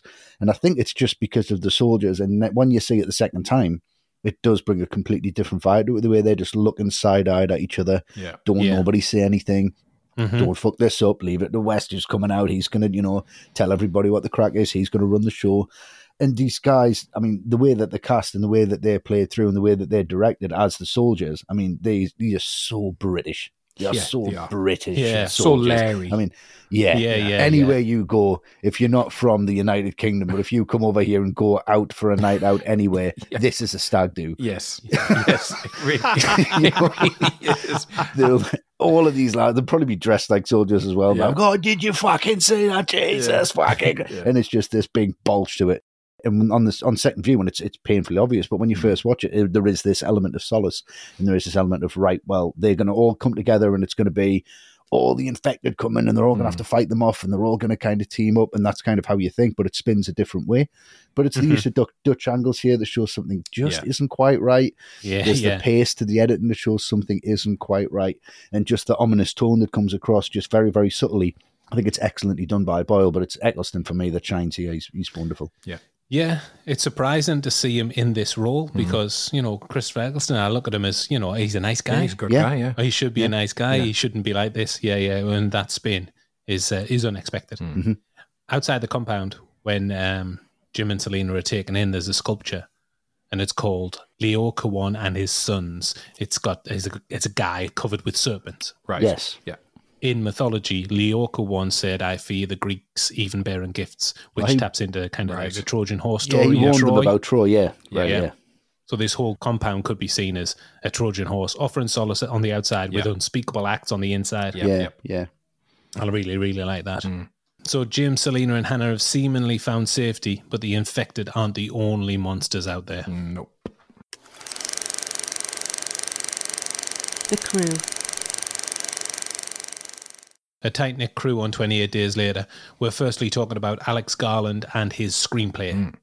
Yeah. Matt, what do you think of the writing on the film? I think what Garland does really well is nail the initial concept, like that idea of waking up to find wherever you live completely abandoned. That's a terrifying concept, and I think he exploits that really well. So it's like a lot of the details we've mentioned. The end is well and truly fucking nigh, written as graffiti on a church wall. The missing fly is put up on the wall. All that really resonates because I think it does tap into what the world was like in 2002. As we've mentioned, 9/11 happened during the making of this. So it had a lot more unintentional relevance because the world felt substantially scarier after that date. And you looked at that and you're thinking, the world's being turned upside down. Where does all this rage and hatred come from? And I think it does a really good job of tapping into that. And he does manage to make it feel like no one's done this ID before, even though they definitely have, which we'll mention in a bit. What I don't think he does as well, though, is develop it much beyond that. And I think he does create some issues in the writing. Like, we'll talk about the ending when we get there. But there are definite plot holes. And I'll just focus on one because the title of this film is really snappy. It grabs your attention. Oh, 28 days later, what's happening in the 28 days? Brilliant. But I've crunched the numbers on it. Right, so okay, here we go. Stat man. Here we go. Stat man. The blade. Machete Matt, here we go.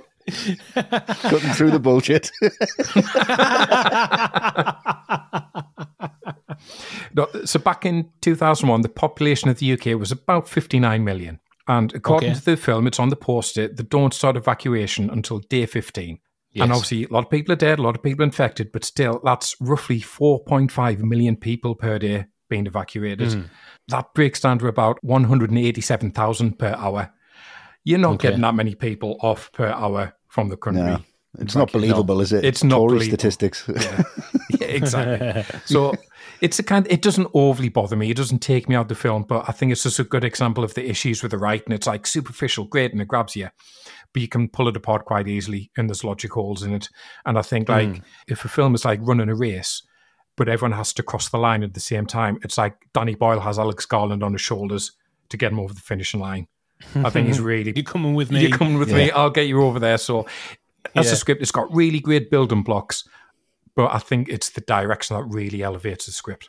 I'm the same with that, yeah. I think Alex Garland's a real talent. I think for what he can see, I think he kind of sees into the future a little bit further than other people do. I think he's predicting these things and nails it. Well, nails half of it really, really well. I think the first half of the film is unprecedented in how well that's captured or how well that's predicted, because we've all seen it and it's spot on. Yeah. Absolutely spot on.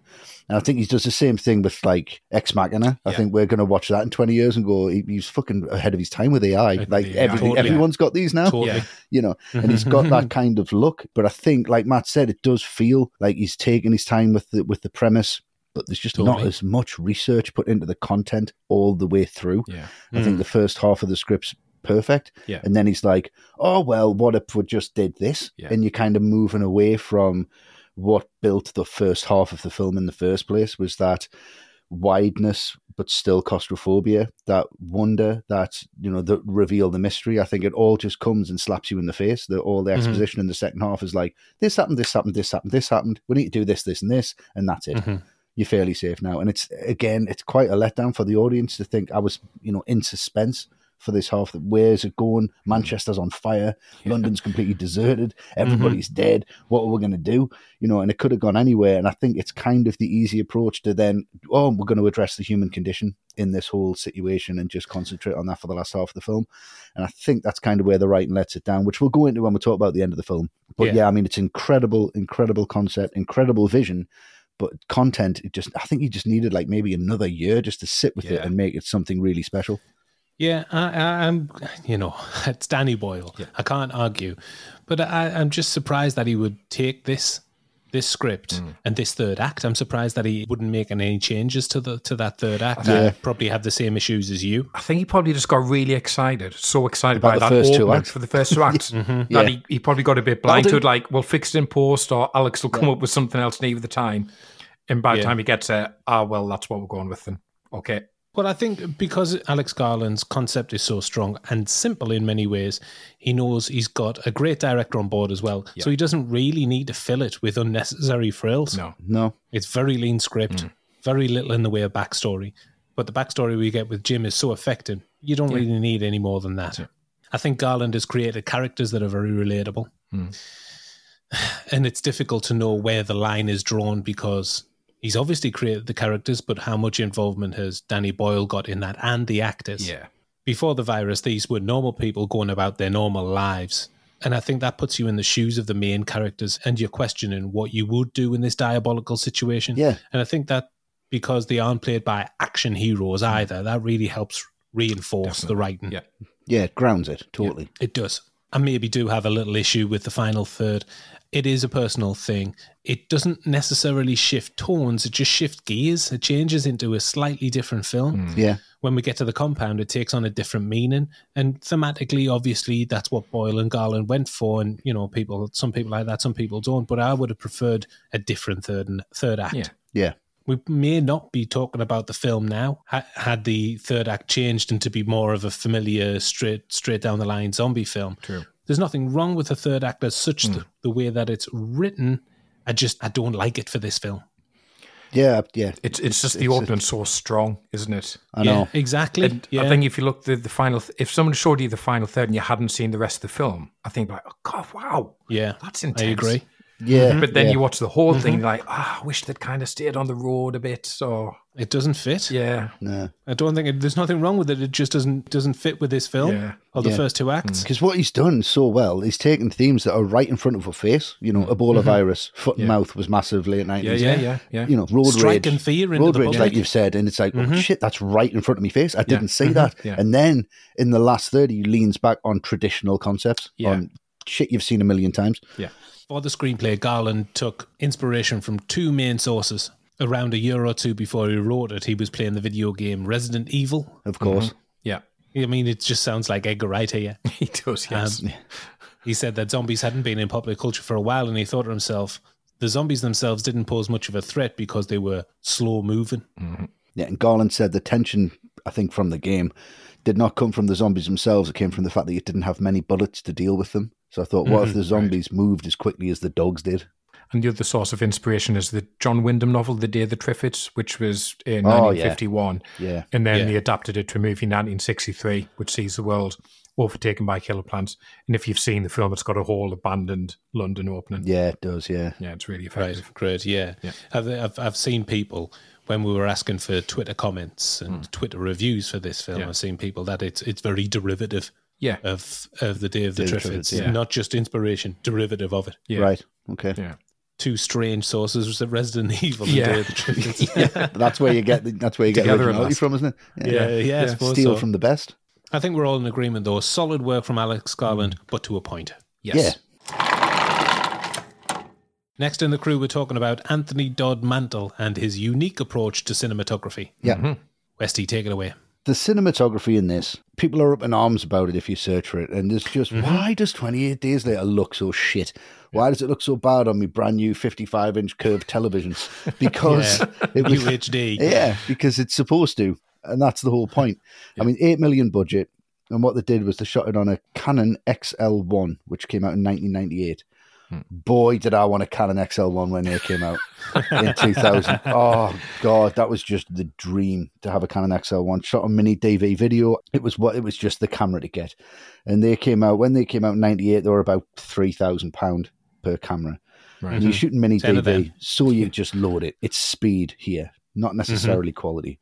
So that's what he's going for. You can get a lot of cameras, you can load them quickly, you can shoot within seconds. If he's shooting 35mm and he's trying to load 10 cameras on the bridge, it's already it's lunchtime. So it isn't going to happen. So it looks that way intentionally. And I think the genius of what Dodd Mantle brings to it is, like I've mentioned before, it's the use of composition. It doesn't matter how bad the quality of that image is.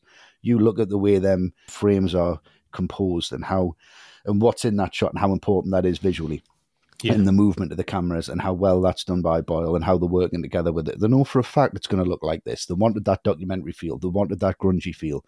Again, it's down to necessity. It's down to creating something when you do have boundaries put up in front of you. You've got to break them barriers down and say, how do we do this on this budget? At the time, it looked great. I remember going to cinema and thinking it looked great. It's not down to Todd Mantle. It's not his fault. It's not badly shot. It's shot like this on purpose. And once you know that, artistic choice, isn't it? It really, really works. So it solves two problems at once. It's an artistic choice, and at the same time, it keeps the budget down, and you can cover it with 10 cameras. And I think if you shot the whole film on 35mm, it would not be as good. It would just be, you would come out of the film. It would be too glossy. It would be too clean. Yeah, it would. It wouldn't really work. You feel like you're holding that camera and you're part of it. It's almost a documentary, and that's where they get wrecked from. So, I mean, it is influential in the way that it's done. So I think it's really, really great work. It's ballsy to do. It's using new technology at the time, and it still pays off. I'm glad it looks shit. I really am. Yeah. Matt, what are your thoughts on the cinematography? I really like it. I think it's got such a distinctive look to it. And yeah, it's divisive. And Todd Mantle comes from the Dog Me 95 movement, which is when he's working with people like Lars von Trier, making those really gritty, unbelievably realistic looking dramas. And that's what Boyle wanted. And he could have hired someone to give it a more straightforward look, but that's not what he wanted. And even though it is everything that Westy says, it's still a very cinematic film. And I think Todd Mantle does a lot of interesting things with the camera. You know, we've mentioned already a lot of Dutch angles, which aren't necessarily in your face, but that add up to the disorientation that you feel throughout the film. You know, this is on an angle and this doesn't feel quite right. And I think those opening London scenes with Jim, it would be so easy to cheat a bit and just keep it really tightly focused on Jim. So you could have people just a little bit out of shot. But no, they want to have really wide shots. They want to look really expansive, huge shots of London Bridge. And he captures that so well. You know, the shots from way up on the tops of buildings looking down on Jim. Yeah, they're great. The are great. So the composition is really interesting, really great. And I love some of the camera movement as well, like towards the end when West is hunting Jim at the barricade and the rain is lashing down. Yeah. And the way that camera just pans across Jim. Just stood stock still against the back of the Jeep when to take his move. I love stuff like that. So, yeah, the look of the film for me is really key to its success. Yeah, I totally agree with you. My overriding feeling is that the film is disgusting to look at. It looks like, I don't know if you ever did it, but it looks like an 80s TV show recorded on VHS at the time from TV. It looks like a taped episode of The Young Ones or something like that. It looks horrible. Yeah. But that's the entire point. It's supposed to be almost documentary style, and that gets right under your skin. You really feel this film. You do. And if you look at it as well, I mean, all the conventions are there, all the rules are there. He's still doing exactly what he needs to do. I mean, you look at the lighting on the London sequences, that's all sunlight, but he's backlit, he's separated from the background, you know, where he needs to be. Even like, the quality gets better. Once they're in the mansion in the third act, which we're going to talk about now, the quality's far, far superior. The lighting's incredible. You know, there's some really nice chiaroscuro, there's really nice shadows, there's really nice highlights. It's just very, very cleverly done. And it does get better as the film gets on. And I think that's intentional as well, and really fucking hard to do.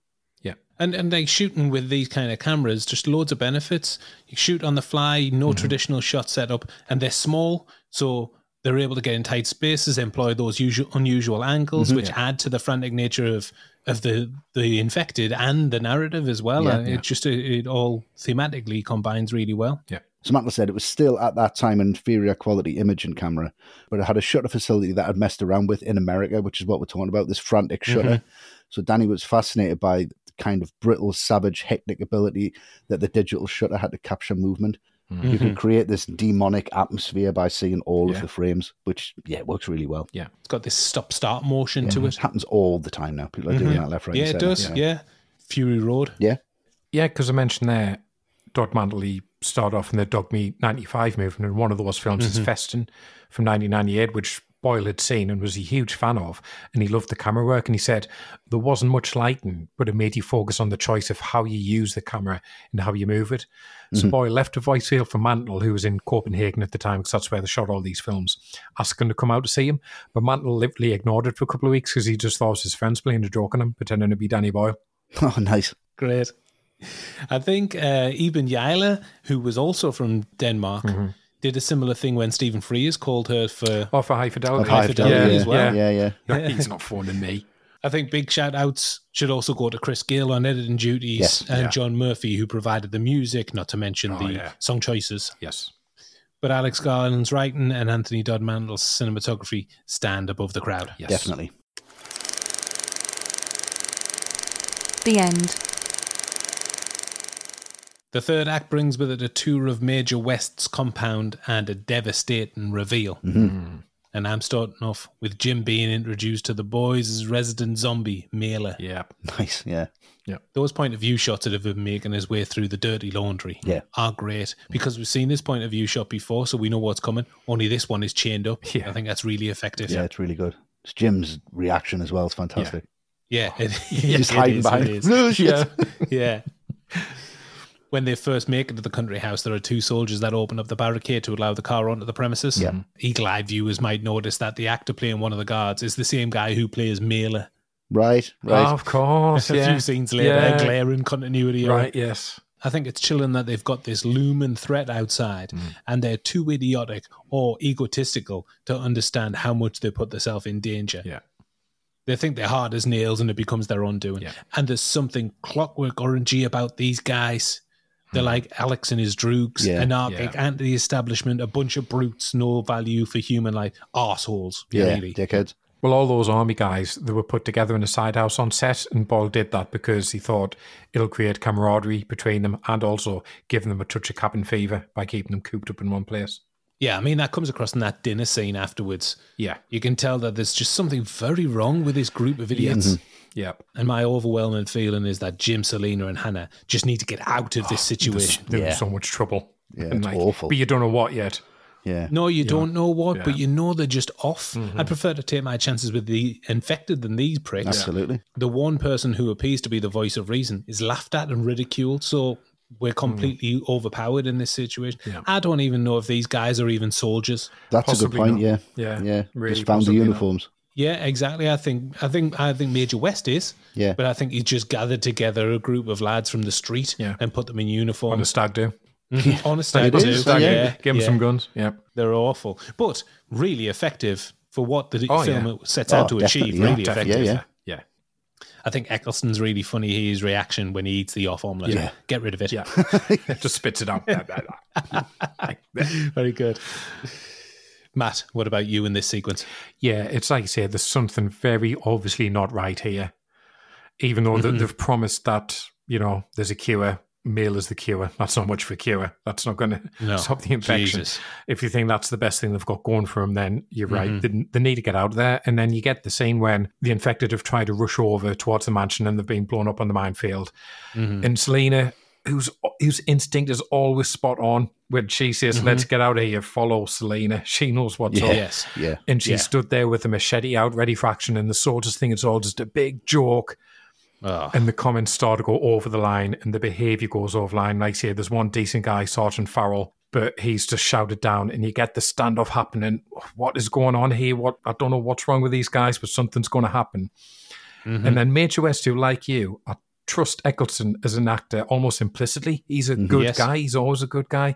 And you get that line and it's so throwaway. He just goes to one of the soldiers, slow down. And it's so quiet in the mix. And I remember at the time thinking, did I quite hear that? Did he say slow down? What's that about? Why is that significant? Yeah. It's one of my favourite lines of the film because it's just so innocuous as a phrase. So loaded. So Robert Carlyle actually turned down the role of Major West that Christopher Eccleston eventually played. Eccleston worked with Boyle on Shallow Grave, which is his first feature. And Carlyle, as we know, was in 28 Weeks Later. He's in the sequel. Yeah, I know. It's a nice full circle. Yeah. And then, because then you get that scene with Jim where he just takes him in for a drink and he just reveals what's going on. He found Jones with a gun in his mouth, so I promised them women because women mean the future. And it's like Wesley says, it's a very old horror trope that in these scenarios, mankind or humanity is actually worse than the threat itself. But I think it's just done so well here. And it's the very definition of out of the frying pan and into the fire. And it does also cast that early scene when they pick them up. And one of them radios in, 1 male, 2 females. It's obviously something a soldier would probably say, but it gives that a little bit of a dual meaning. And hard to believe, but the film has got even darker now. They're just in so much trouble now. Yeah, and it's the fact that they've got guns and they have more numbers, and you can't fight against that. And they know that, and I think the way they use it is in a funny way, and they start belittling people because of it. I think it's a disgusting way to do it, but it is horribly believable, unfortunately. Yeah, it is effective. It is very effective. Westy, what about you in this sequence? Yeah, I mean, I'm still invested in the film up to this point. absolutely. It's interesting. It's getting there. Right, okay, this is where we're going. So Jim's led out with Farrell into the woods. Always have to go into the woods to shoot people. Can't just do it anywhere else. Do it on site. Yeah, just out the back. Throw them the mailer or something. Then keep them all chained and see how long it takes all of them to starve to death or something just a bit more clever. No, we'll walk them out to the woods. Right, here we'll go. And this is where it just starts to feel like it's just paint by numbers and a little bit cliched at this point. Arguing soldiers, well, you're gonna stab us. Is that what you're gonna do? And I've heard that a million times. And Jim's there, and it's like Mitchell's an absolute dickhead, and it's just very convenient. The soldier he drops his arse and then just shoots him. And he's like, what are you trying to do? Shoot me? And he's pinning him down. Then Jim gets away. Right, okay. And then this is the point that you said, look, like, are they soldiers? Because they're just shooting aimlessly into nothing. Yeah. They're not trained. They're not calm. They're not following any rules. They're just like, that'll do. And just shooting. And then it's just that horrible line that he does. He's over the wall. No vehicle and no shooter. Yeah. He's dead. Yeah. It's like, all right. Guy Ritchie. It's like a no shooter. Are they really soldiers? Are they not? Yeah. That really kind of turns the screw a little bit, and it does become a little bit cliched from this point. It's where it kind of starts slipping for me, this point, and you just go, right, okay, Jim's got away. This all seems very convenient, and the threat almost disappears. And I think that's not necessarily a good thing. Yeah, I know what you mean. And it's kind of, by the numbers, although I like the final sequence. Yeah. It is, it's obvious what's going to happen. Yeah. So with Jim free, prowls the perimeter of the compound looking for the best way to attack. And we're entering our final sequence. Westy, you're going to take it away. I'll take it away as Jim Rambo comes on the scene. First blood. Needs that knife that you're going to take with you, Luke, obviously. Yeah. He's just loose on everybody. And there's a guy hiding in the cupboard. And right, okay. But it just doesn't make much sense. Like, Jim's outside watching all this happen. He knows Selena and Hannah are still in there, but he's just let them all get infected and they're all running around. And it's just that you haven't got control over that at all. That's literally the worst thing that could happen. Yeah. How can he guarantee that Selena and Hannah won't be attacked? He can't guarantee their safety at all. No. He doesn't know what's happened. He doesn't know where they are. No. He doesn't know how to get in, what he's going to do. Yeah. He's got his clothes off for like 80% of the film. He's topless, again, in the rain, freezing, right? He's not superhuman at this point, but he's painted up as superhuman. And I know I said when we're talking about Cillian Murphy, it is believable. I mean, I get it. I can see his rage in this and how angry he is, and obviously how that compares to the infected. Now he is pretty much uninfected anyway. Yes. And all it's missing at this point is him coming face to face with Mailer or coming face to face with an infected and them just letting them go because they're like, oh, he's the same as we are. He's one of us. Yeah. That's all it's missing at this point in that level of cliche. But it's just a bit silly. I love that kitchen attack. I think that's really, really brilliant. That image with Mailer outside of the window. Oh, yeah. I really like that. Yeah, it's all really, really good in coming together. But I just think once this plays out, it's just too easy. It's just too safe. It just goes places where it's just very, very convenient from this point. He knows where all these like secret doors and shit are, and he's kind of just disappearing into different parts of this mansion as if he's lived there, and it's just, you've got to suspend belief a little bit. I think it's a little confusing to keep track of what's actually happening. Yeah, you've got to just go, all right, this is the end of the film. Let's just listen to this music then.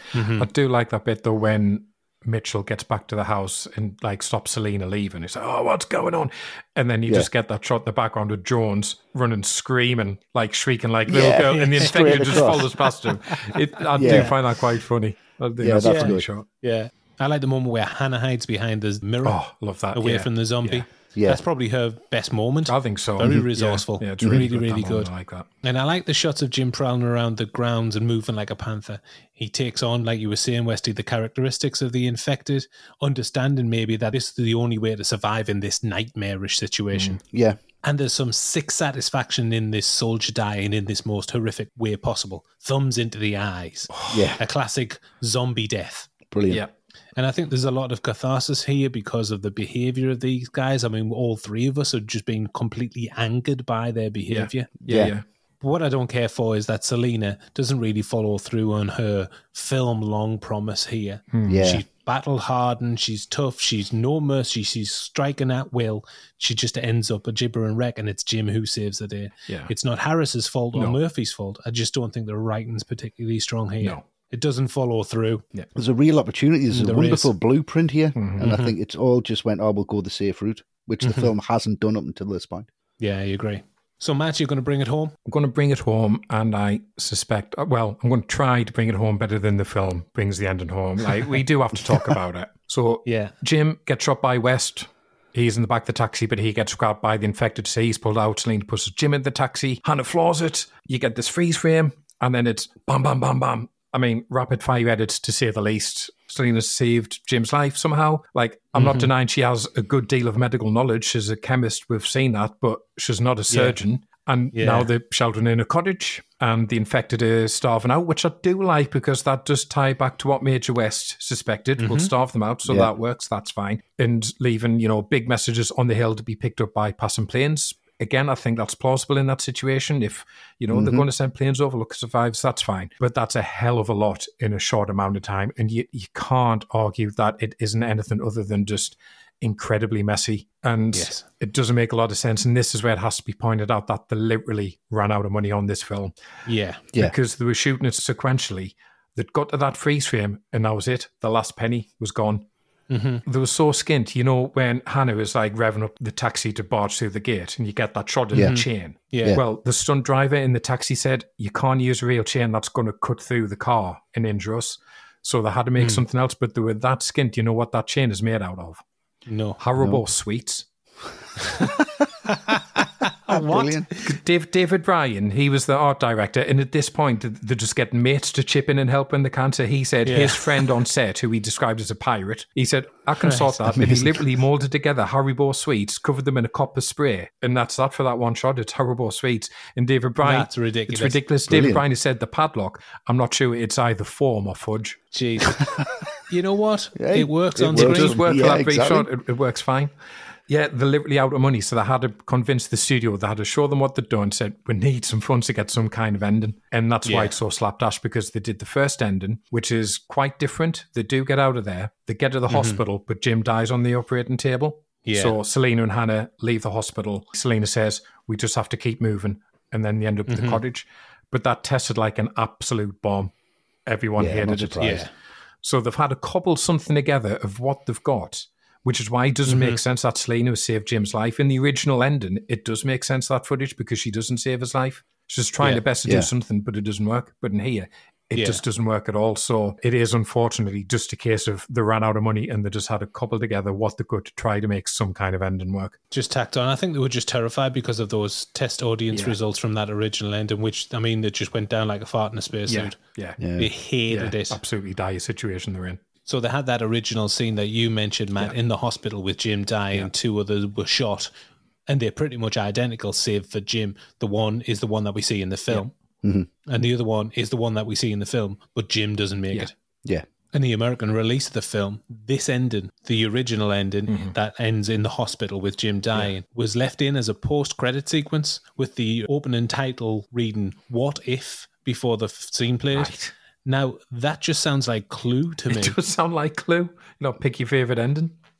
Yeah, Does Jim live or die? It doesn't make sense. And then, like, the tone of the film completely obliterated with that. Well, if this didn't happen, then this could happen. That's such a weird decision, that, isn't it? It really, really, really strange choice. Yeah. Finally, there was a drastically different scene written and storyboarded that changes the entire course of the third act. Once Frank, listen to this. Once Frank gets infected, he's tied up and he's taken to the hospital. They meet someone who informs them that they can perform a complete blood transfusion to save Frank. Jim volunteers, sacrificing his own life so Frank can be reunited with his daughter, Hannah.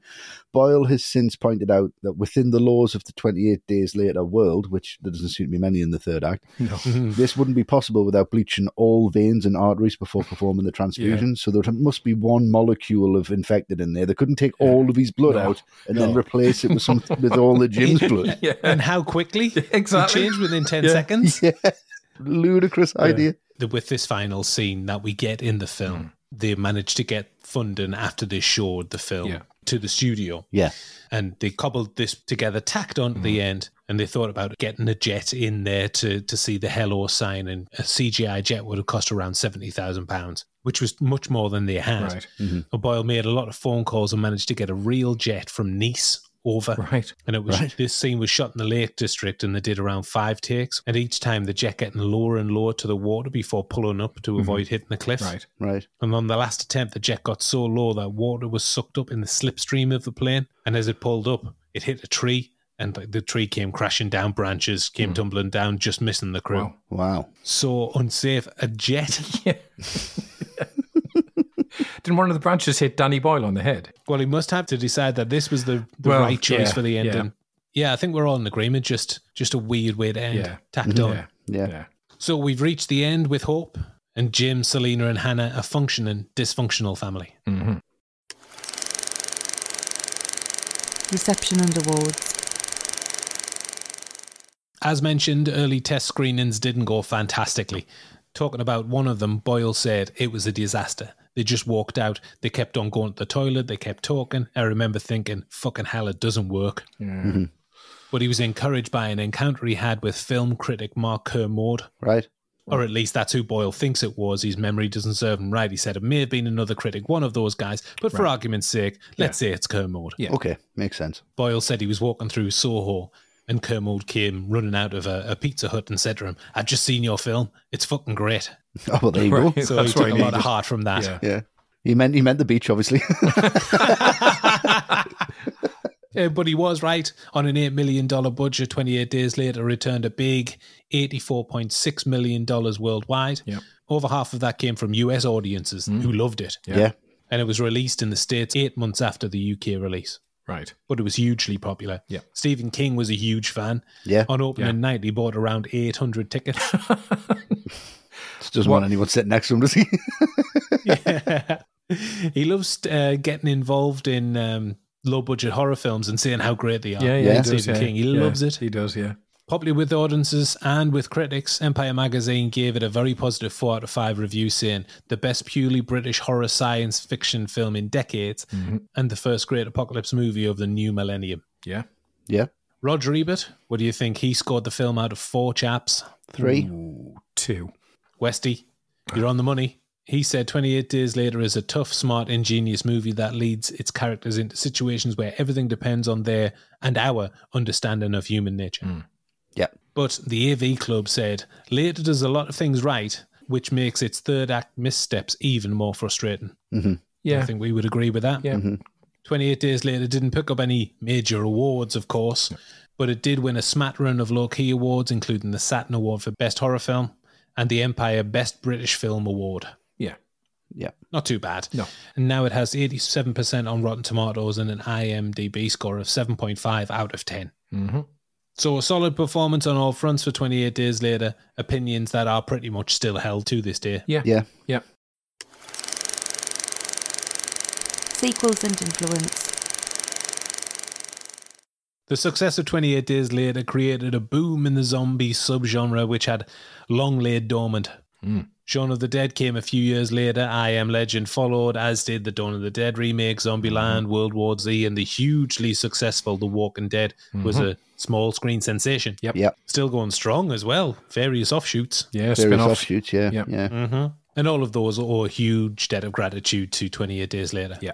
I think it has been lost a bit. This film, hugely influential. I think the landscape would look very differently without it. Oh, definitely. Yeah, of course. Success on that scale brings with it an inevitable sequel. 28 weeks later was released in 2007.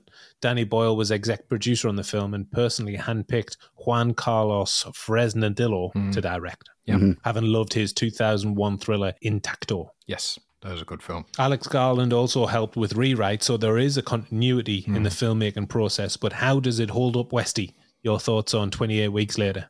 I mean, it's grim as arseholes, isn't it? Let's be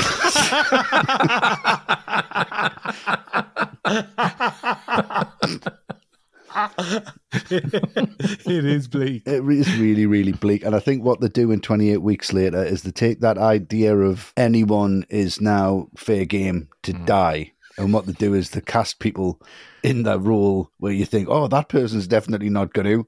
Yeah, you know, Jeremy Renner's in there. Yeah. You've got Carlisle's in there. Yeah. Rose Byrne's in there. Yeah. Everyone's going to be fine. Yeah, because we recognise these people. Yes. And it just uses that as a real sucker punch. Yeah. And I'll still stand by the opening of this film is one of the best openings of any film I've ever seen.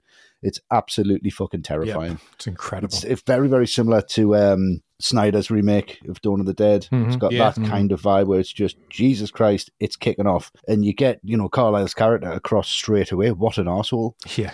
Oh, horrible. But the way that's painted as well, it sets the whole film up. If you don't that's really well written. Yeah, if you don't like the opening of this, don't watch the rest of it. No. Like, it's not as good as 28 Days Later for an opening that really sets the tone, but it's this tone that it does set is a completely different take. Yeah, but, it is. Yeah, I mean, I really enjoy it. I think it's a great film, really ballsy, and yeah, I think it kind of advances on the first one. Yeah, I very much like it.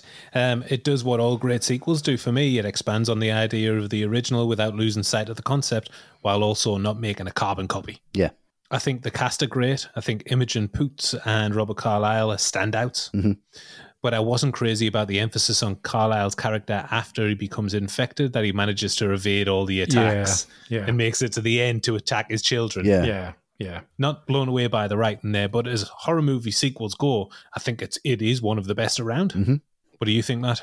Yeah, I like it a lot. I think we did a Patreon episode a few months ago, didn't we? And asked the question, what are underrated sequels? And I think both me and Wesley had this on our list of those. Yep. I mean, yeah, essentially it's the same thing, isn't it? But on a slightly bigger scale, different characters. But it keeps that edge, it keeps that ferocity. Oh, yeah. That farmhouse scene in the beginning, oh my God, abandoning his wife like that. Jesus Christ, that's an opening. And one thing it does have over this one, it keeps that going right to the end. 28 days later, somewhat of a happy ending, which is a bit, this one, unbelievably bleak. Basically says, nah, we're all fucked. Sorry, no one's getting out of this. Jesus Christ. Yeah. There's Paris. Oh, yeah, there's Paris. Yeah, okay. Nice. Cheers. About you? Jeremy Renner pushing that car. Before he gets God, flamed. What a hero. Yeah. As mentioned, in the years since, there have been a comic book series and a graphic novel bridging the gap between 28 Days and Weeks. In recent months, talk of a third film in the 28 Days world has intensified. In the past, Cillian Murphy suggested that he'd be interested to reprise the role of Jim, but also said that he'd be too old for a 28 months later story. Yeah. Alex Garland has actually written a script for a third part, and Boyle loves it, and said in an interview that he'd be interested in directing if Garland didn't want to take the reins himself. Right. Imogen Poots has expressed a desire to reprise her role from the sequel as well, so there is hope for maybe a 28 years later, sometime in the future. Right. Okay. Yeah, I know Cillian Murphy said he was up for it as well. Yeah. Let's get it done. Yeah. What are we waiting for? Get it done. We've got some pull. Will somehow be even bleaker? Don't know how. Yeah. And if it lives up to the previous two installments, the 28 Days universe could establish itself as a bona fide horror movie trilogy classic. Really could. Yeah. All the Right Movies ranking. We've finally reached the end. We can hear the jet rumbling towards us. Yeah. Before we get picked up, it's now time to summarise our thoughts and give the film a score out of 10. Westy, over to you. Okay. It's been a difficult one for me to rank this because it's such an influential film. It's such an important film because of the way it was made and the budget that it made and the money that it made back. And a lot of people really adore this. And I really adore it. I really love it. I loved the film when I first saw it and I love watching it again. But it does peter off for me at the end. And I think that's more because I love the spectacle of it. I love what it achieved. I loved watching it again going, yeah, this can never happen again. And it's almost like a novelty thing for me than it is like a film where I go, this movie from start to finish is brilliant and I love it. It's not like Apocalypse Now where I look at that and go, whoa, that's a film that starts like The Shining, you know what I mean? Yeah. Godfather. You're just like, look, this has got some incredible work in it. And it has. Two incredible acts and one that unfortunately peters into cliche and predictability, so that's got to lose points for me. It's got, if it was just the first hour of this film, it's a 10 all day, no problem, but the last, say, 53 minutes bring it down a couple of notches for me. I do love it. I'm not saying that it's a bad film at all. I will watch it till the cows come home. I do really enjoy it, but that first hour is immaculate. It gets let down after that, so my final ranking for this is going to be an 8.5. Still a decent score. Yep. What about you, Matt? Well, when I put this one up, it wasn't because it's an all-time favourite of mine. I've always had issues with it, even first viewing. I thought one of the major casting choices doesn't work that well. Garland's writing isn't great. It's quite thin. And the ending, like I say, even on first viewing, I thought, well, that's a big old stuck together with super glue mess. I don't know what the hell happened there. Yeah, bit of a cop-out, really. It is a cop-out, but it's one of those films that everything else about it is so good, I can't happily overlook the flaws. You know, Murphy, Harris, Gleason, Eccleston, all very good. I love the soundtrack, and it's just packed full of memorable, iconic moments. The abandoned London, Jim fighting his parents. Yeah. I do love that kind of final descent into madness in the house where it's just all kicking off. The concept is so brilliantly executed in those first 2/3. And Boyle gives the whole film a real ferocity. And the sad thing is, it could have been an absolute masterpiece with a bit more time, a bit more money, a bit more focus for Megan Burns, I think, to help support her in her role, a bit more thought in the writing, but it's not quite there. But then having said that, it's just the type of horror we don't traditionally produce or do well in this country. And like I said, it's Boyle doing what he does so well, which is producing something that has the intensity and the sweep of a Hollywood film, but without sanding off the edges to make it acceptable. And you just can't deny how influential it's been. So it definitely does lose marks for its flaws, but it does get an extra mark for me because of how influential it's been. So that takes it up to a 9. 9. Right, yeah. 9, a very good score. For me, it's been a very nice surprise revisiting this film. I hadn't seen it in a while, and it's really brought home to me how important a film it is. I mean, it's not saving lives or anything like that, but in the confines of the genre and pop culture, it's a massive film. Yeah. Running zombies are always a good thing for me. 2 really good lead performances, decent writing, and I really think outstanding work from Danny Boyle. Yeah. But on the negative side, I've mentioned my issues with Megan Burns as Hannah. Yeah. And I definitely prefer a different third act. Yeah. The shift just doesn't work out for me. Yeah. So that is bringing the film score down to an 8.5 from me also. Oh, fair one. Our fourth and final score for 28 Days Later comes from our wonderful Twitter followers. Yes. They've been scoring the film out of 10 in their hordes, but I'll hold back on that for the time being and hit you with some choice comments. Okay.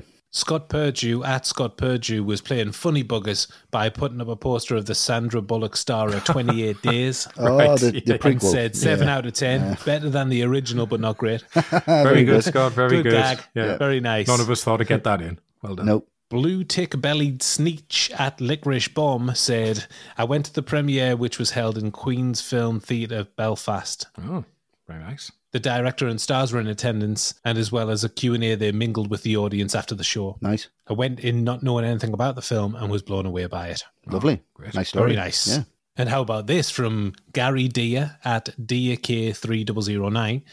Gary said, I vividly remember taking a girl on a date to see this, thinking it was a rom-com. Oops. Zomcom. Bad move. He said, the opening 30 minutes or so terrified me so much that I had to look at the floor to avoid screaming. And then how about this? Then I had to drop her off in the middle of the woods. It traumatized me for days. He did what? Did she live in the woods or did he just drop her off? No, was he just too scared? Wanted to get home? Is she not traumatized? Jesus Christ.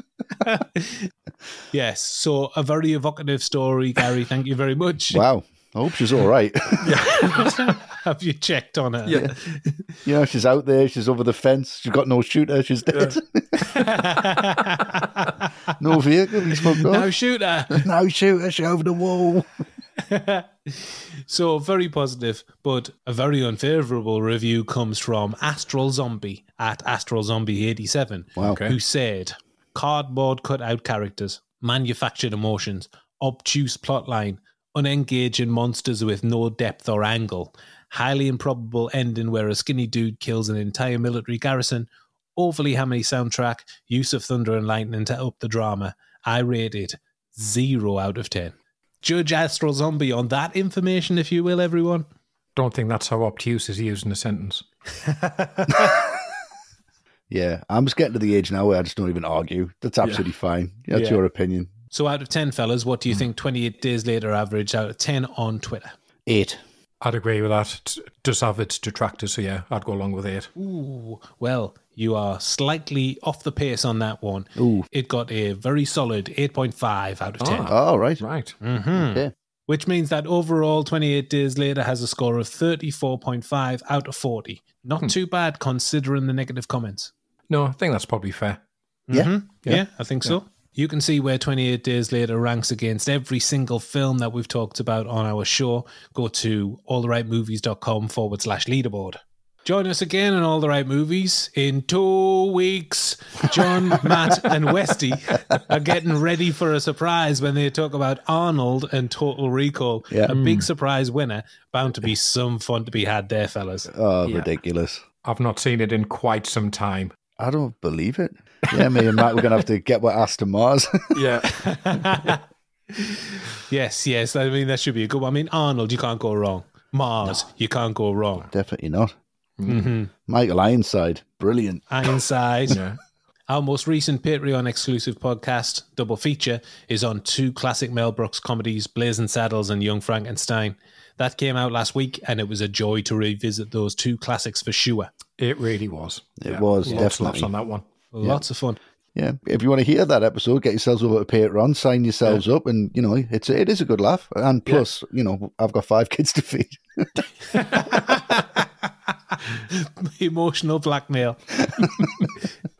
Yeah, so if you do want to listen to it, you can sign up immediately, become a director's chair to your Patreon supporter of All the Right Movies, and that and everything that we mentioned at the top of the show. Access to all of those podcasts. Have you seen what films that we cover in the score that they get? That's patreon.com/All the Right Movies. Yes. If you don't want to do that, but you do want access to the archive, you can buy our podcasts individually on our website, alltherightmovies.com. Yep. And don't forget that if you are an ATRM patron or you do subscribe to us on Twitter, you can be part of our exclusive Twitter movie community, a very nice bunch of guys and gals talking movies. How could you say no to that? Yep, always good. And for ATRM on a daily basis, we are all over social media. On Twitter, we are at ATRightMovies. A whole range of movie content on there, behind the scenes images, clips, interviews, our making of movie threads. Like our podcast, all of our thread info comes directly from cast and crew or is corroborated by at least 3 sources. So nothing but the best. Nope. Keep checking back regularly for more. Yep, absolutely. On Instagram and threads, we are at @all_right_movies. On TikTok, search @all_the_right_movies. Join our Facebook group and join the lively discussions there. Subscribe to our YouTube channel and like our videos. They go up every week and include the 4-strong ATRM team. Great stuff, so check it out if you haven't already. Yes, please do, guys. And if you like the podcast, we would love it if you could give us a rating on Apple Podcasts and Spotify. 5 stars is probably the best rating to give us, I think. Yeah, definitely. I think so. I mean, it's the easiest one to do. Yeah. It is. Yeah. Just click one button. You'll feel better for yourselves. Yeah, of course. Yeah. Wonderful. Just write great stuff or something, you know. Yeah. Love those guys. Yeah. Fantastic. And our website is alltherightmovies.com. Loads to keep you going until the next show there. Yes. Definitely. And that is a wrap. We've made it out alive. We're off to raid the local supermarket in the hope of finding some irradiated apples. While we do that, get your ass to Mars and don't forget to come back for Total Recall in 2 weeks. Yeah, I'll be on that with the blade. I'll have a pot noodle. Thanks for listening, everyone. Thank you, everyone. Bye.